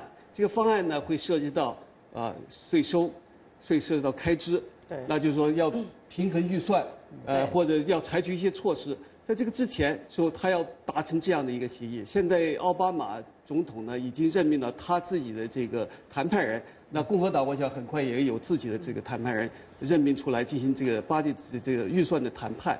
那希望呢在这个谈判之前呢一劳永逸地解决美国这个财务问题，但是我觉得不太可能，因为您是不是预测会这个旧戏还会重演？我觉得旧戏会重演，只是这个无限期的把现在的这个财政问题啊往后推给下一代，推给这个。也就是说，联超的意思就是说，也许不会在1月15号或者2月7号重演，以后对，下一届政府可能还会重演。杨晨，你怎么看？但是对，因为这次的这个临时法案，大家也都知道，就是一个临时的解决办法，就是让政府赶快开，然后那个国债上限赶快提高。只是一个应急的措施而已，而且这个政府的预算案的水平是保持在了今年3月，就是这个自动削减开支的这个水平。所以这些很多的事情，为什么定在1月15号？这个里边也有学问了。就是民主党坚持，其实共和党说我政府可以给你开半年，开到4月份。民主党说不要，我就开到1月15。这个反而在这个日期上争执是为什么呢？就是因为今年3月那个自动削减开支生效，说那你开到4月份的话，明年的那个自动削减就自动生效了，就自动生效。所以民主党说我不行，我就开到1月15号。本来说半年挺好的，消停半年，那民主党又不干。这个时候共和党就很警惕啊，说你是不是想要，这个自动削减开支。原来不是有这个政府的开支什么上限呀之类的，说这个民主党又想把这个拿掉，那因为民主党和这个民主党共和党的理念和不同，就是共和党指责民主党你们就是开支对吧？而且不负责任的这个对啊开支，那民主党是觉得共和党是你就是砍，那这是有点简单化了，但是就说是不是到1月份？是不是有这个可能？当然，民主党现在说不是，我没有这个打算说要，因为这也是根据美国那个预算叫预算控制法案是2011年的，那也是成为法律的。所以共和党说你们的理由是说奥巴马医保是已经国家的法律不能动，那共和党说这个预算控制法案也是国家的法律，这个已经埋下伏笔了，就是说到时候我也觉得同意这个韩博士的分析，可能到1月份之前还会有。一场这个斗争，而且现在说到他说12月13号之前达成一个某种协议，就是更广泛的这种预算的政策之类的。对。但是美国并没有这个机制说你没有达成怎么样，没有这个机制说一定保证你在那个时候达成。是。那韩博士，我们在美国政府关门之后呢，一直看到中国的媒体就是发表很多评论，说是这是因为美国这种三权分立、权力制衡，所以才导致目前这种局面的出现。所以呢，您觉得这是美国的这种民主制度的弊病，反映了这种弊病，还是反映出了优越性呢？我觉得是一种优越性，因为它首先这个预算是一个透明的、公开的，那什么东西都亮出来。什么问题都亮出来，路线斗争并不是你死我活的这样一个争斗。那刚才谈到这个杨晨谈到这个共和党里头的这种分裂，实际上是国会的分裂，实际上是共和党分裂，不是说国会的这个分裂。共和党内部茶党认为民主党和共和党的这个当权派权势集团都不能真正代表美国人民解决这个财政上的这个重大问题，那么今后会把美国引向灾难。他们呢虽然是少数。但是他们愿意发声，不惜站出来，要把美国这个朝这个关闭的边缘、向违约的边缘向的推进，所以他们想利用这个杠杆呢，来促使一个政策的变化。当然，现在我觉得是为时太晚。但另外一方面呢，就是说这个势力在逐渐的增长，因为两党，共和党你说他们以前是批评说老是要砍一砍，实际上不是这样的。在布什在台上的时候。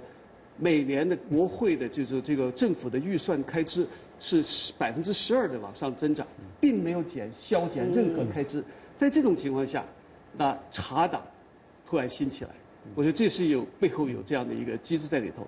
这种机制的好处，我觉得就是把这个整个的决策公开化。另外一个方面，我在关闭16天之后，我们看到没有美国政府、美国社会照样正常运行。说到这点，我想接着就是联朝的话，收垃圾的人少了。16天，当然就是我们不希望政府关闭，政府关闭16天，那么造成的这个现在的经济损失是有说到240亿美元，那么很多很多雇员，包括我们在内，暂时拿不到工资，确实是影响了一定的生活。但是，我想接着刚才。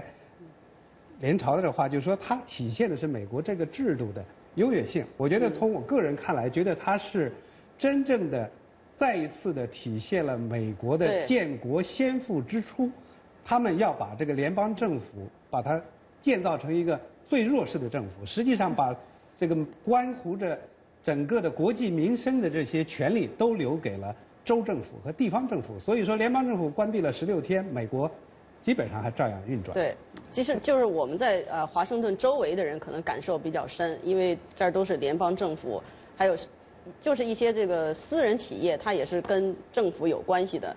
所以你看这几个州的议员，就这几天关闭的时候，他们出来说话的机会特别多，说要赶快要政府开门。确实是在各个州，可能就像这个林森说的，各个州政府其实运转的都没有听说发生什么动乱。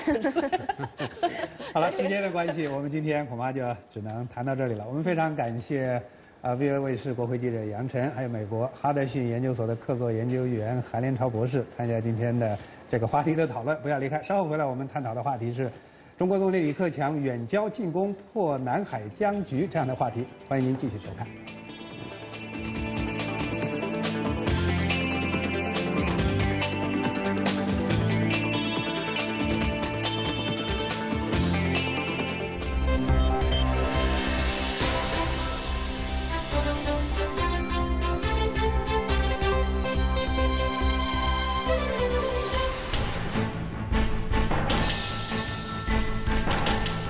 我们反对将有关的问题政治化。作为一个太平洋沿岸国家，美国和亚太地区有着很长的历史渊源。这个火腿之都出产的火腿为什么这么特别？大家好，咱们快去看看他家有多豪华。中国的网络防火墙有一个非常明显。You guys got him. 欢迎收看《走进美国》。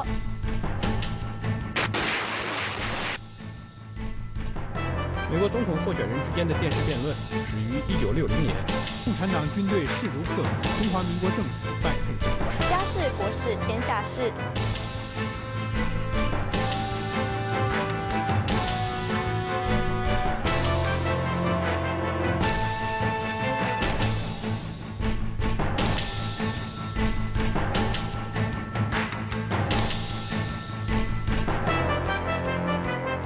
亚太5号卫星转发器 KU 频段，东经138度，下行频率12439.5兆赫，符号率每秒2500千伏，前向纠错3/4，极化方式垂直极化 ，PID 分组识别码1010视频，1011音频。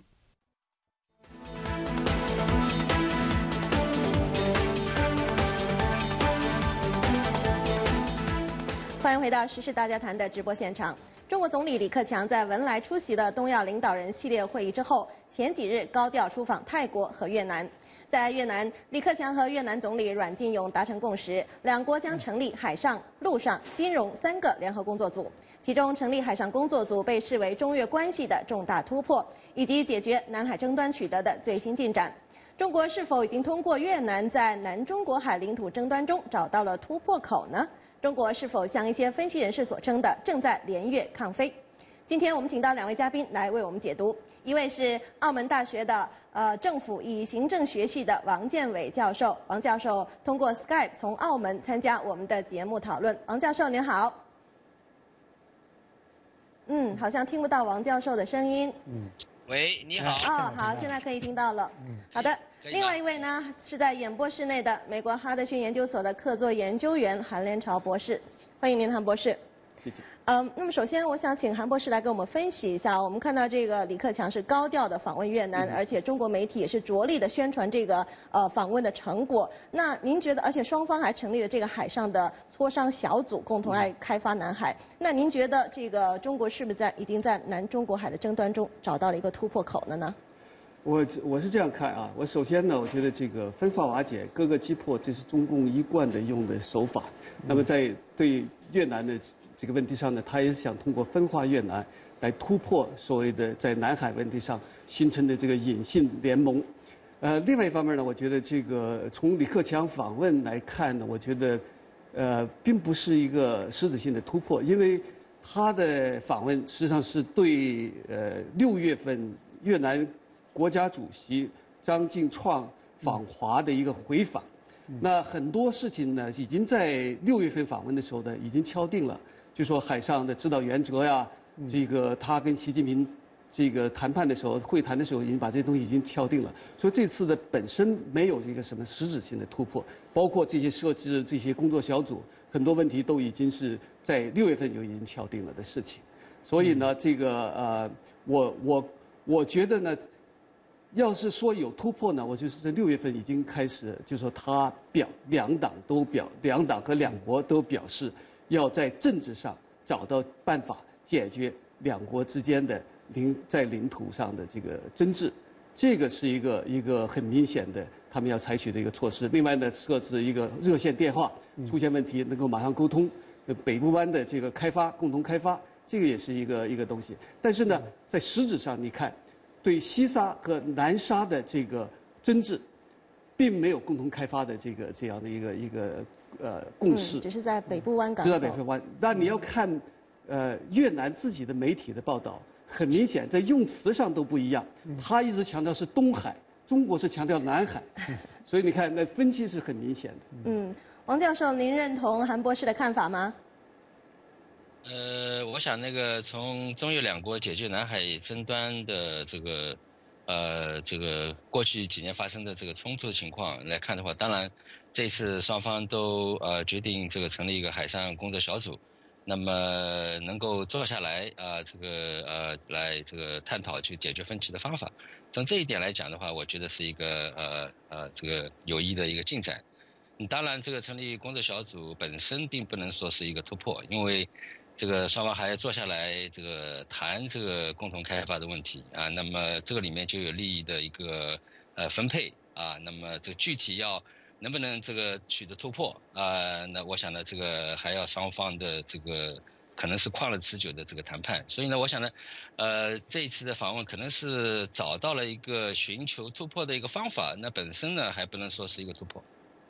接下来我还是请建伟教授接着谈一谈啊，就是刚才你也谈到，就是说是找到这样的一个方法，不能叫做一个突破。那么，中国为什么选择就是和越南来进行这样的，好像来合作，要联手？那像外界评论的一样，要来对付菲律宾，为什么这样做？当然，我想呢，刚才韩博士也提到说，中国采取分而治之的策略。那么，我想呢，因为东盟有好些国家跟中国有南海的争端，那么当然不能说就一起来解决问题，因为中国又反对所谓的多边的来解决争端的方法。那么，中国一直坚持双边的解决办法。那么，在这种情况下呢，当然就要想办法，就是说能够和其中的某些国家，那么能够取得进展了。那么这样的话呢，有一个示范的效应。那么从中国和越南来讲，当然中国选择越南作为突破口呢，那有很多原因的。第一个就是中国和越南都是社会主义的国家啊，那么他们在政治制度理念方面呢，应该说还是有比较多的相同的地方啊。那么第二个呢，如果说南海争端的话呢，那么中国和越南争端的范围啊是最大，那么跟菲律宾相比，跟马来西亚相比，跟其他国家相比是范围最大，那么烈度也最大。那么如果说那么越南占据了中国现在认为的29个岛屿，那么中国也占据了越南认为是他们的西沙啊，那么东沙。那么在这种情况下，如果说两个争端最厉害的国家能够达成一定的妥协的话呢，当然对菲律宾也好，其他国家也好的话呢，那么应该有一个示范的一个效应啊。另外一方面呢，我想呢，跟菲律宾相比的话呢，那么中国和越南还有一个比较有利的地方，那么菲律宾已经和美国形成一个军事上的一个同盟关系。那么越南虽然这几年跟美国在改善关系呢，毕竟越南还不是美国的盟国啊，我想这一点呢也是要考虑在内。另外一方面呢，越南跟中国靠得这么近啊，那么现在中国是越南最大的贸易伙伴，那么从经济利益角度来讲的话呢，那我想中国和越南的经济利益现在显然要超过越南和美国的经济利益。那么这一点我想对越南方面也会要加以考虑。所以综上所述呢，我想中国选择越南作为突破口呢是有它的道理。好，接下来我想问连朝博士一个似乎有点题外的话，因为刚才你谈到就是说，中国的这种做法是中国的外交上的这样的一贯的这样的一种做法，不仅是我联想到刚才我们有一个节目这样的中间的这样一个短片里头还提到有一个片段，就是中国外交部的发言人最常用的话就是我们反对。再就是伤害了中国人民的感情。我想让你题外稍微说一下，最近这一些时期啊，比如说10年来中国的外交手法是否有所改善？很明显的是有所变化。我觉得就在很多，一个是一个强势方面，就是说现在比较咄咄逼人一点。过去是比较背后的操作、幕后操作比较多一点，现在呢比较强势，比较灵活。我觉得这个是一个很明显的一个变化。以前中国的外交官都是非常小心谨慎的，因为过去周恩来讲过，外交无小事，事事要请示，事事要请示。对，现在呢，他们我觉得有更多的这个自己的裁量权，所以一些讲话呀，他只要按照原则，不脱离这个原则，他能够表达自己的一些个意见。从这个角度上，我讲他显示出一些个灵活和强势，这两个是非常明显的一个特点。韩博士，我们看到这个习近平在出席 APEC 的时候，还有包括李克强去参加这个东亚峰会的时候呢，并没有去菲律宾进行访问，绕开了菲律宾。而且呢，中国这么高调的宣传就是访越的这个成果，您觉得有没有对像外界所称的对菲律宾造成震慑的作用呢？那肯定是的，这个很明显，就是它分化嘛，各个这个分化瓦解，各个击破当然就是菲律宾。因为刚才王教授也讲得很清楚，就是菲律宾已经跟美国和日本形成了一个同盟。那中国的想分化这个越南，起到这个打击东盟的分化东盟的这个作用。因为东盟很多国家是直接就是作为一个整体，是跟在南海问题上是站在他们这些个成员国这个立场上的。通过打击东盟呢，进一步打击日美的这个联盟。通过打击这个联盟呢，挫败美国重返亚洲的政策，这是一个比较大的一个战略的一个东西。从表面上看，好像主要是针对这个南海，但我觉得它背后还有更大的一个战略目标，那就是说要挫败美国重返亚洲政策，这个可能是最大的。当然，就说从表面上看起来是针对联美抗菲的这样的一个做法。我这两天也一直看到有评论说，这个日本是觉得非常的痛苦不堪，因为这个隐性联盟已经被击破了。对，您觉得呢？我觉得这个对日本来说，如果是说越南跟中国达成协议以后，真正找到一个突破了以后呢，那对于日本来说是一个挫败，是一个很大的一个挫折。但是越南呢，在经济上也很依赖日本。日本最近在东南亚这些国家，包括东盟进行大规模的这个外交活动，包括提供很多的经济援助，这个我觉得也有它的一定的影响，和它不会轻易的，就是因为那么一个举动呢，来让他的这些工作毁于一旦。我觉得他不前功尽弃，我觉得他在那个影响那个地区的影响还是相当大的。这个我想听一听澳门大学的王建伟教授你怎么看？你说那个日本啊？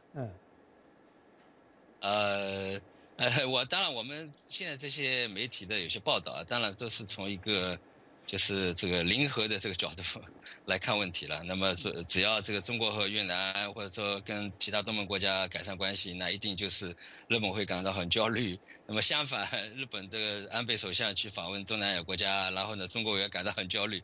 这个基本上就是一个零和的一个想法了。那么其实我想这个中国和这个日本在东盟应该说都有一定的影响力，那么各有优势。那么日本其实战后它作为战备国，然后开始走出这个战备国的阴影，那么恢复它的外交地位啊，其实就是从这东南亚开始。那么可能在这个60年代，这个日本首相福田提出这个福田主义啊，那么就是要这个改善和邻国的关系啊，就是在这个东盟这个访问的时候提出来的。所以呢，他也是不是现在开始这个经营东南亚，他很早也开始经营东南亚。那么所以呢，应该说，而且在日本这个经济非常这个好的时候啊，那么他可以这个大把的撒银子啊，那么对这个东南亚国家也提供了很多的援助啊。那么东盟国家对日本也是有一定的这方面的期待啊。那么我想呢，这方面的这个影响呢，应该说还是存在的，那么当然这个有历史的问题啊，东南亚一些国家也受到这个日本的这个侵略啊，这个呢我想也是一个负面的一个制裁。那么中国也是如此，中国就是现在这个经济实力这个越来越大，所以呢像这次李克强这个习近平去访问呢，底气都相对比较足啊，那么背后有比较强大的这个国力受支持，所以呢也可以对这个东南亚国家进行这个非常比较大规模的经济援助所以呢我想可能不一定要从这个零和的角度来看待这个中国和日本在东南亚的这个博弈啊。那么应该说东南亚之大，也可能也可以同时容下这个中国和日本两个国家在那边发挥影响，对这些国家的经济发展那么这个做出这个积极的贡献，我想这个也是可能的。韩博士，我们看到李克强呢在参加东盟会议的时候呢，他提出两个论调，一个是筷子论，一个是一丈一尺论。那么他说筷子一根是夹不起东西的，两根才能夹起东西。捆成一捆呢就不容易折断。他还提出中国的谚语，就是人敬我一尺，我敬人一丈。那您觉得他在这个时候抛出这个一丈一尺论还有筷子论，他想传达什么样的信息呢？我觉得筷子论当然就是说要来共同的开发，这样大家都能够受益，一个双赢的局面，不是零和，像王教授说的。那这个后边那一句呢，我的解读啊，就是说，我会给你好处，这是中国经济外交的一个重要手段。你对我好一点，你在政治上给我一些让步，那我在经济上给你更多的让步。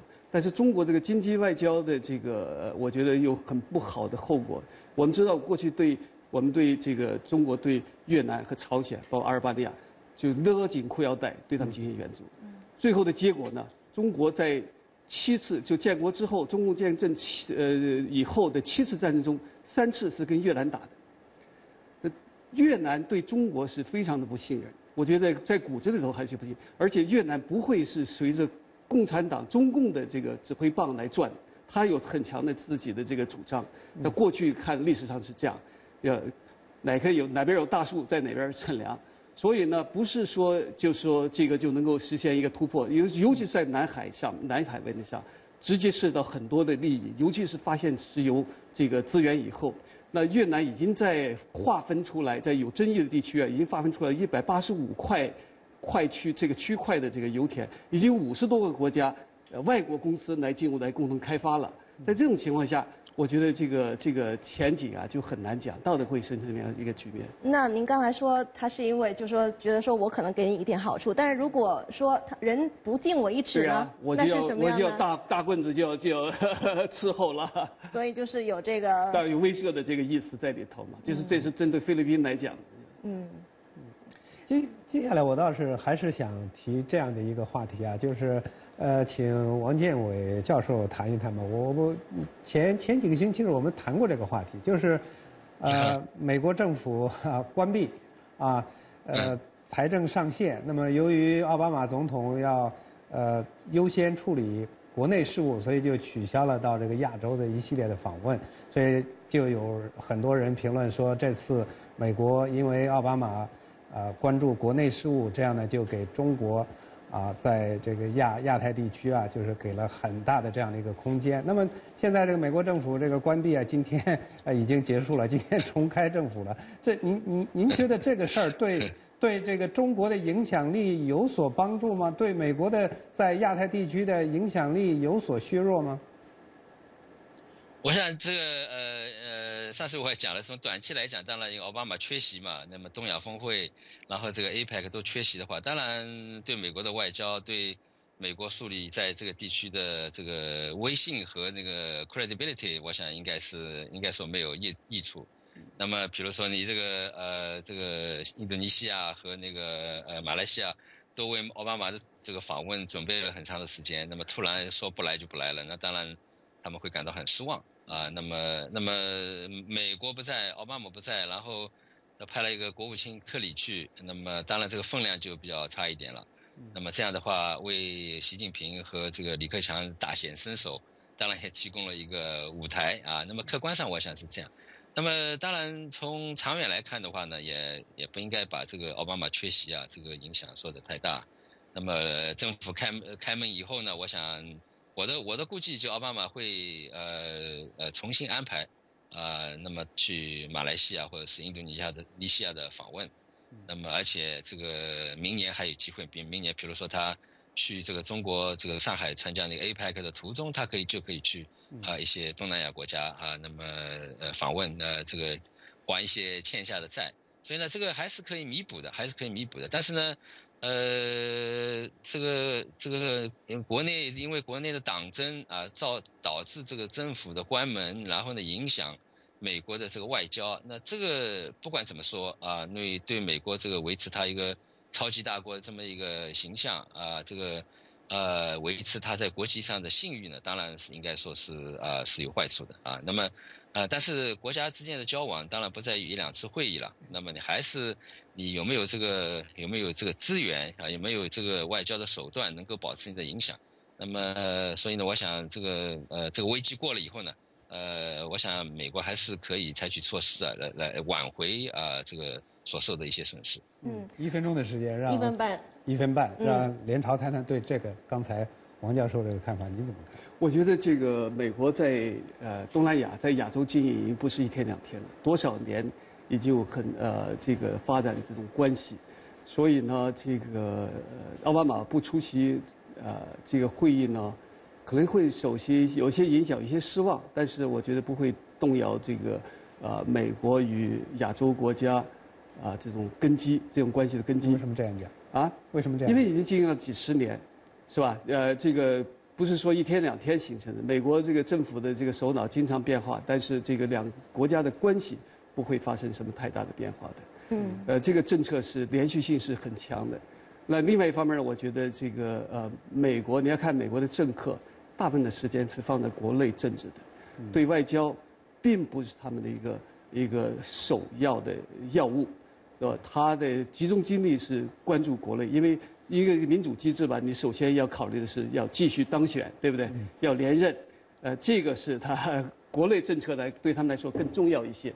当然，就是说外交上面，当然不是说是忽略，我总的看法就是说不会对这个美国外交就是在你看来，实际上派国务卿克里去代替总统，去参加这个会议，实际上分量也还是够的。我觉得是可以，但是就我想他以后一定会有所弥补，像王教授这样说的，就他会有所弥补。对，好，时间关系呢，我们今天关于南中国海的话题就只能讨论到这里了。感谢澳门大学政府与行政学系的王建伟教授和美国哈德逊研究所客座研究员韩连朝博士参加今天的节目讨论。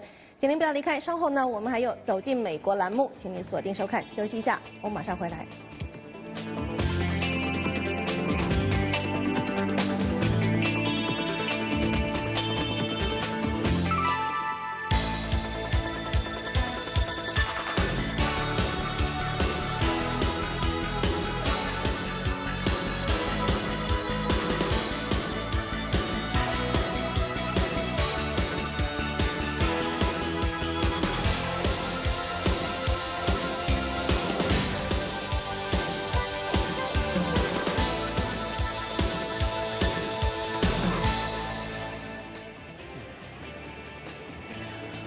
欢迎回到 VOA 卫视的时事大家谈节目。今天节目的最后呢，我们要为您播出走进美国栏目。今天要带您走进美国老爷车的世界。说起来老爷车啊，到底是多老的车才叫老爷车啊？有一种说法说是有25年以上或者是更多的这样的车龄的轿车就成为经典车，也就是老爷车了。那么在美国，这个经典车是非常有市场的一种非常优质的轿车。那收藏经典车的人呢，是非常非常的多。接下来我们就来看报道。欢迎收看《走进美国》，我是杨林。美国呢，曾经被人们誉为是轮子上的国家，这是因为美国制造了世界上第一条的汽车生产线，大量制造汽车而得名。美国人对汽车的热情不仅表现在家家户户都有汽车，而且还表现在他们对老爷车和经典车的收藏与改装上面。那今天走进美国节目就带您来到一个露天的经典汽车展，带您来领略古典车与马力的结合会迸发什么样的魅力。我们赶快走吧。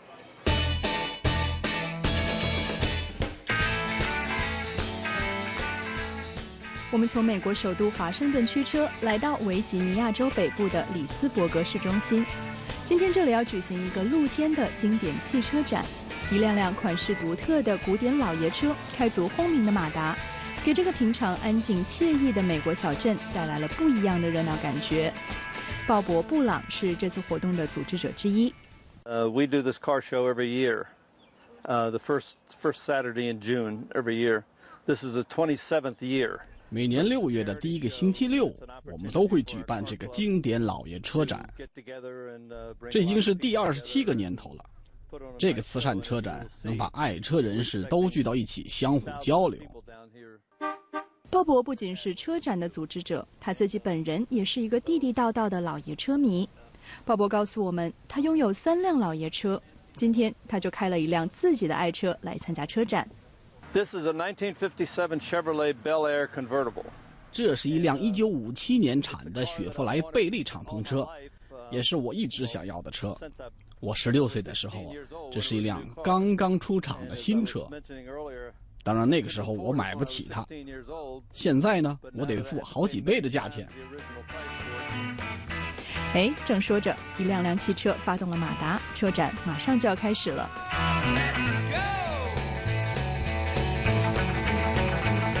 一般来说，有着25年或者以上车龄的汽车才可以被算作是经典车，所以有资格参加今天车展的汽车，至少是1987年之前制造的。科林·迪特里希在汽车行业工作。我们全家每年都来这里，每年都很有趣。贝克夫妇也带着小女儿们来到了这个经典车展。This is our daughter Clara and Adeline and Linnea. Well, we live right downtown, and so this is actually our first time to ever. 这是我们的女儿，这是我们第一次来这里。我们听说这个车展已经办了好几年了，就是想来看看到底是什么样的。走着走着，一辆黑白色的老爷车吸引了我们的注意。看看车牌上面写着1919年，难道这真的是90多年前的车吗？我们赶快找车主高登来问问看。The car is all steel, 1919 Senador T.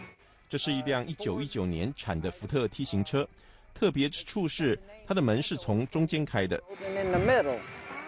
原来这就是大名鼎鼎的福特 T 型车。这辆车第一次以流水装配线大规模制作代替传统的个体手工制作，从而大大降低了汽车的价格。那高登在1991年购买这辆珍贵经典的老爷车花了多少钱呢？$5,000 for the car. 我买的时候花了$5000，不过加上维修和其他方面的费用，那就贵了。福特 T 型车是美国汽车史上划时代的产品，归功于流水线作业的方式。T 型车以讨巧的外形、低廉的价格，使汽车走进寻常百姓的家。美国也就此变成了名副其实轮子上的国家。再来看这辆雪佛兰2门跑车，亮绿色的外观非常抢眼，而更抢眼的是它巨大的引擎。原来这是一部被改装的 dragster， 也就是专门用于参赛的高速赛车。车主查理自1960年代起就参与了这部赛车的维护与保养。This is not a street-driven car at all. It's solely a race car. 这是一辆专业赛车，最快时速能在8.5秒内加速到每小时160公里。这辆车没有空调，没有动力转向，没有电动车窗。这辆车的使命就是开到赛车场上，以最快的速度飞速前进。经典车车主就不用说了，前来参观的游客也被这些老爷车的魅力所折服。Oh, classic car by far. 我特别喜欢老爷车，新车呢有很多很棒的设备，但是老爷车马力十足，我就是喜欢这种感觉。It's unbelievable how well conditioned. 这些老车保养得太好了，而且它们看起来都很不一样。我有一辆凌志，这能换成一辆老爷车，那就更好了。看来，虽然没有现代车的舒适、宽敞与便捷，经典车还是以别具一格的魅力吸引着汽车爱好者。对于老爷车的收藏者来说，这些车不仅仅是交通工具，而是能够穿越历史、承载记忆的无价之宝。我觉得我在保留一部分历史，因为这辆车是1941年的车，它经历了整个2战，所以在车窗上我都贴上了有关2战的介绍。I have some things taped there that tell you about World War II rationing. When I'm driving this car, I feel like I'm 17 years old again. 开着这辆车，我觉得我又回到了17岁，它唤起了我很多的记忆，这感觉真的非常的好。在车展门口，来自里斯伯格公共学校的学生志愿者拿着小桶接受游客的捐款，而所有的捐款都将用于学校的建设。Oh, thank you for your support. Great school, very. 谢谢你的支持，你们的学校很好，希望你尽早毕业。一次特别的露天经典车展，把整个小镇的居民聚集在一起。老爷车的爱好者能够展现爱车，小镇居民能够一饱眼福，而当地学校也由此获益。怎么样？现在你是不是对老爷车有了不一样的感觉呢？以上是走进美国记者刘恩明、陆毅、杨林为您所做的报道。好的，以上就是今天 VOA 卫视时事大家谈的全部内容，感谢您的收看。在明天的焦点对话节目中，我们将带您关注中国前总理李鹏的女儿李小琳卷入金融腐败丑闻的事件，欢迎您收看。别忘了中国时间每天晚上8点到10点准时锁定 VOA 卫视，我是林森，祝大家晚安。我是吴欣欣，我们下次节目再见。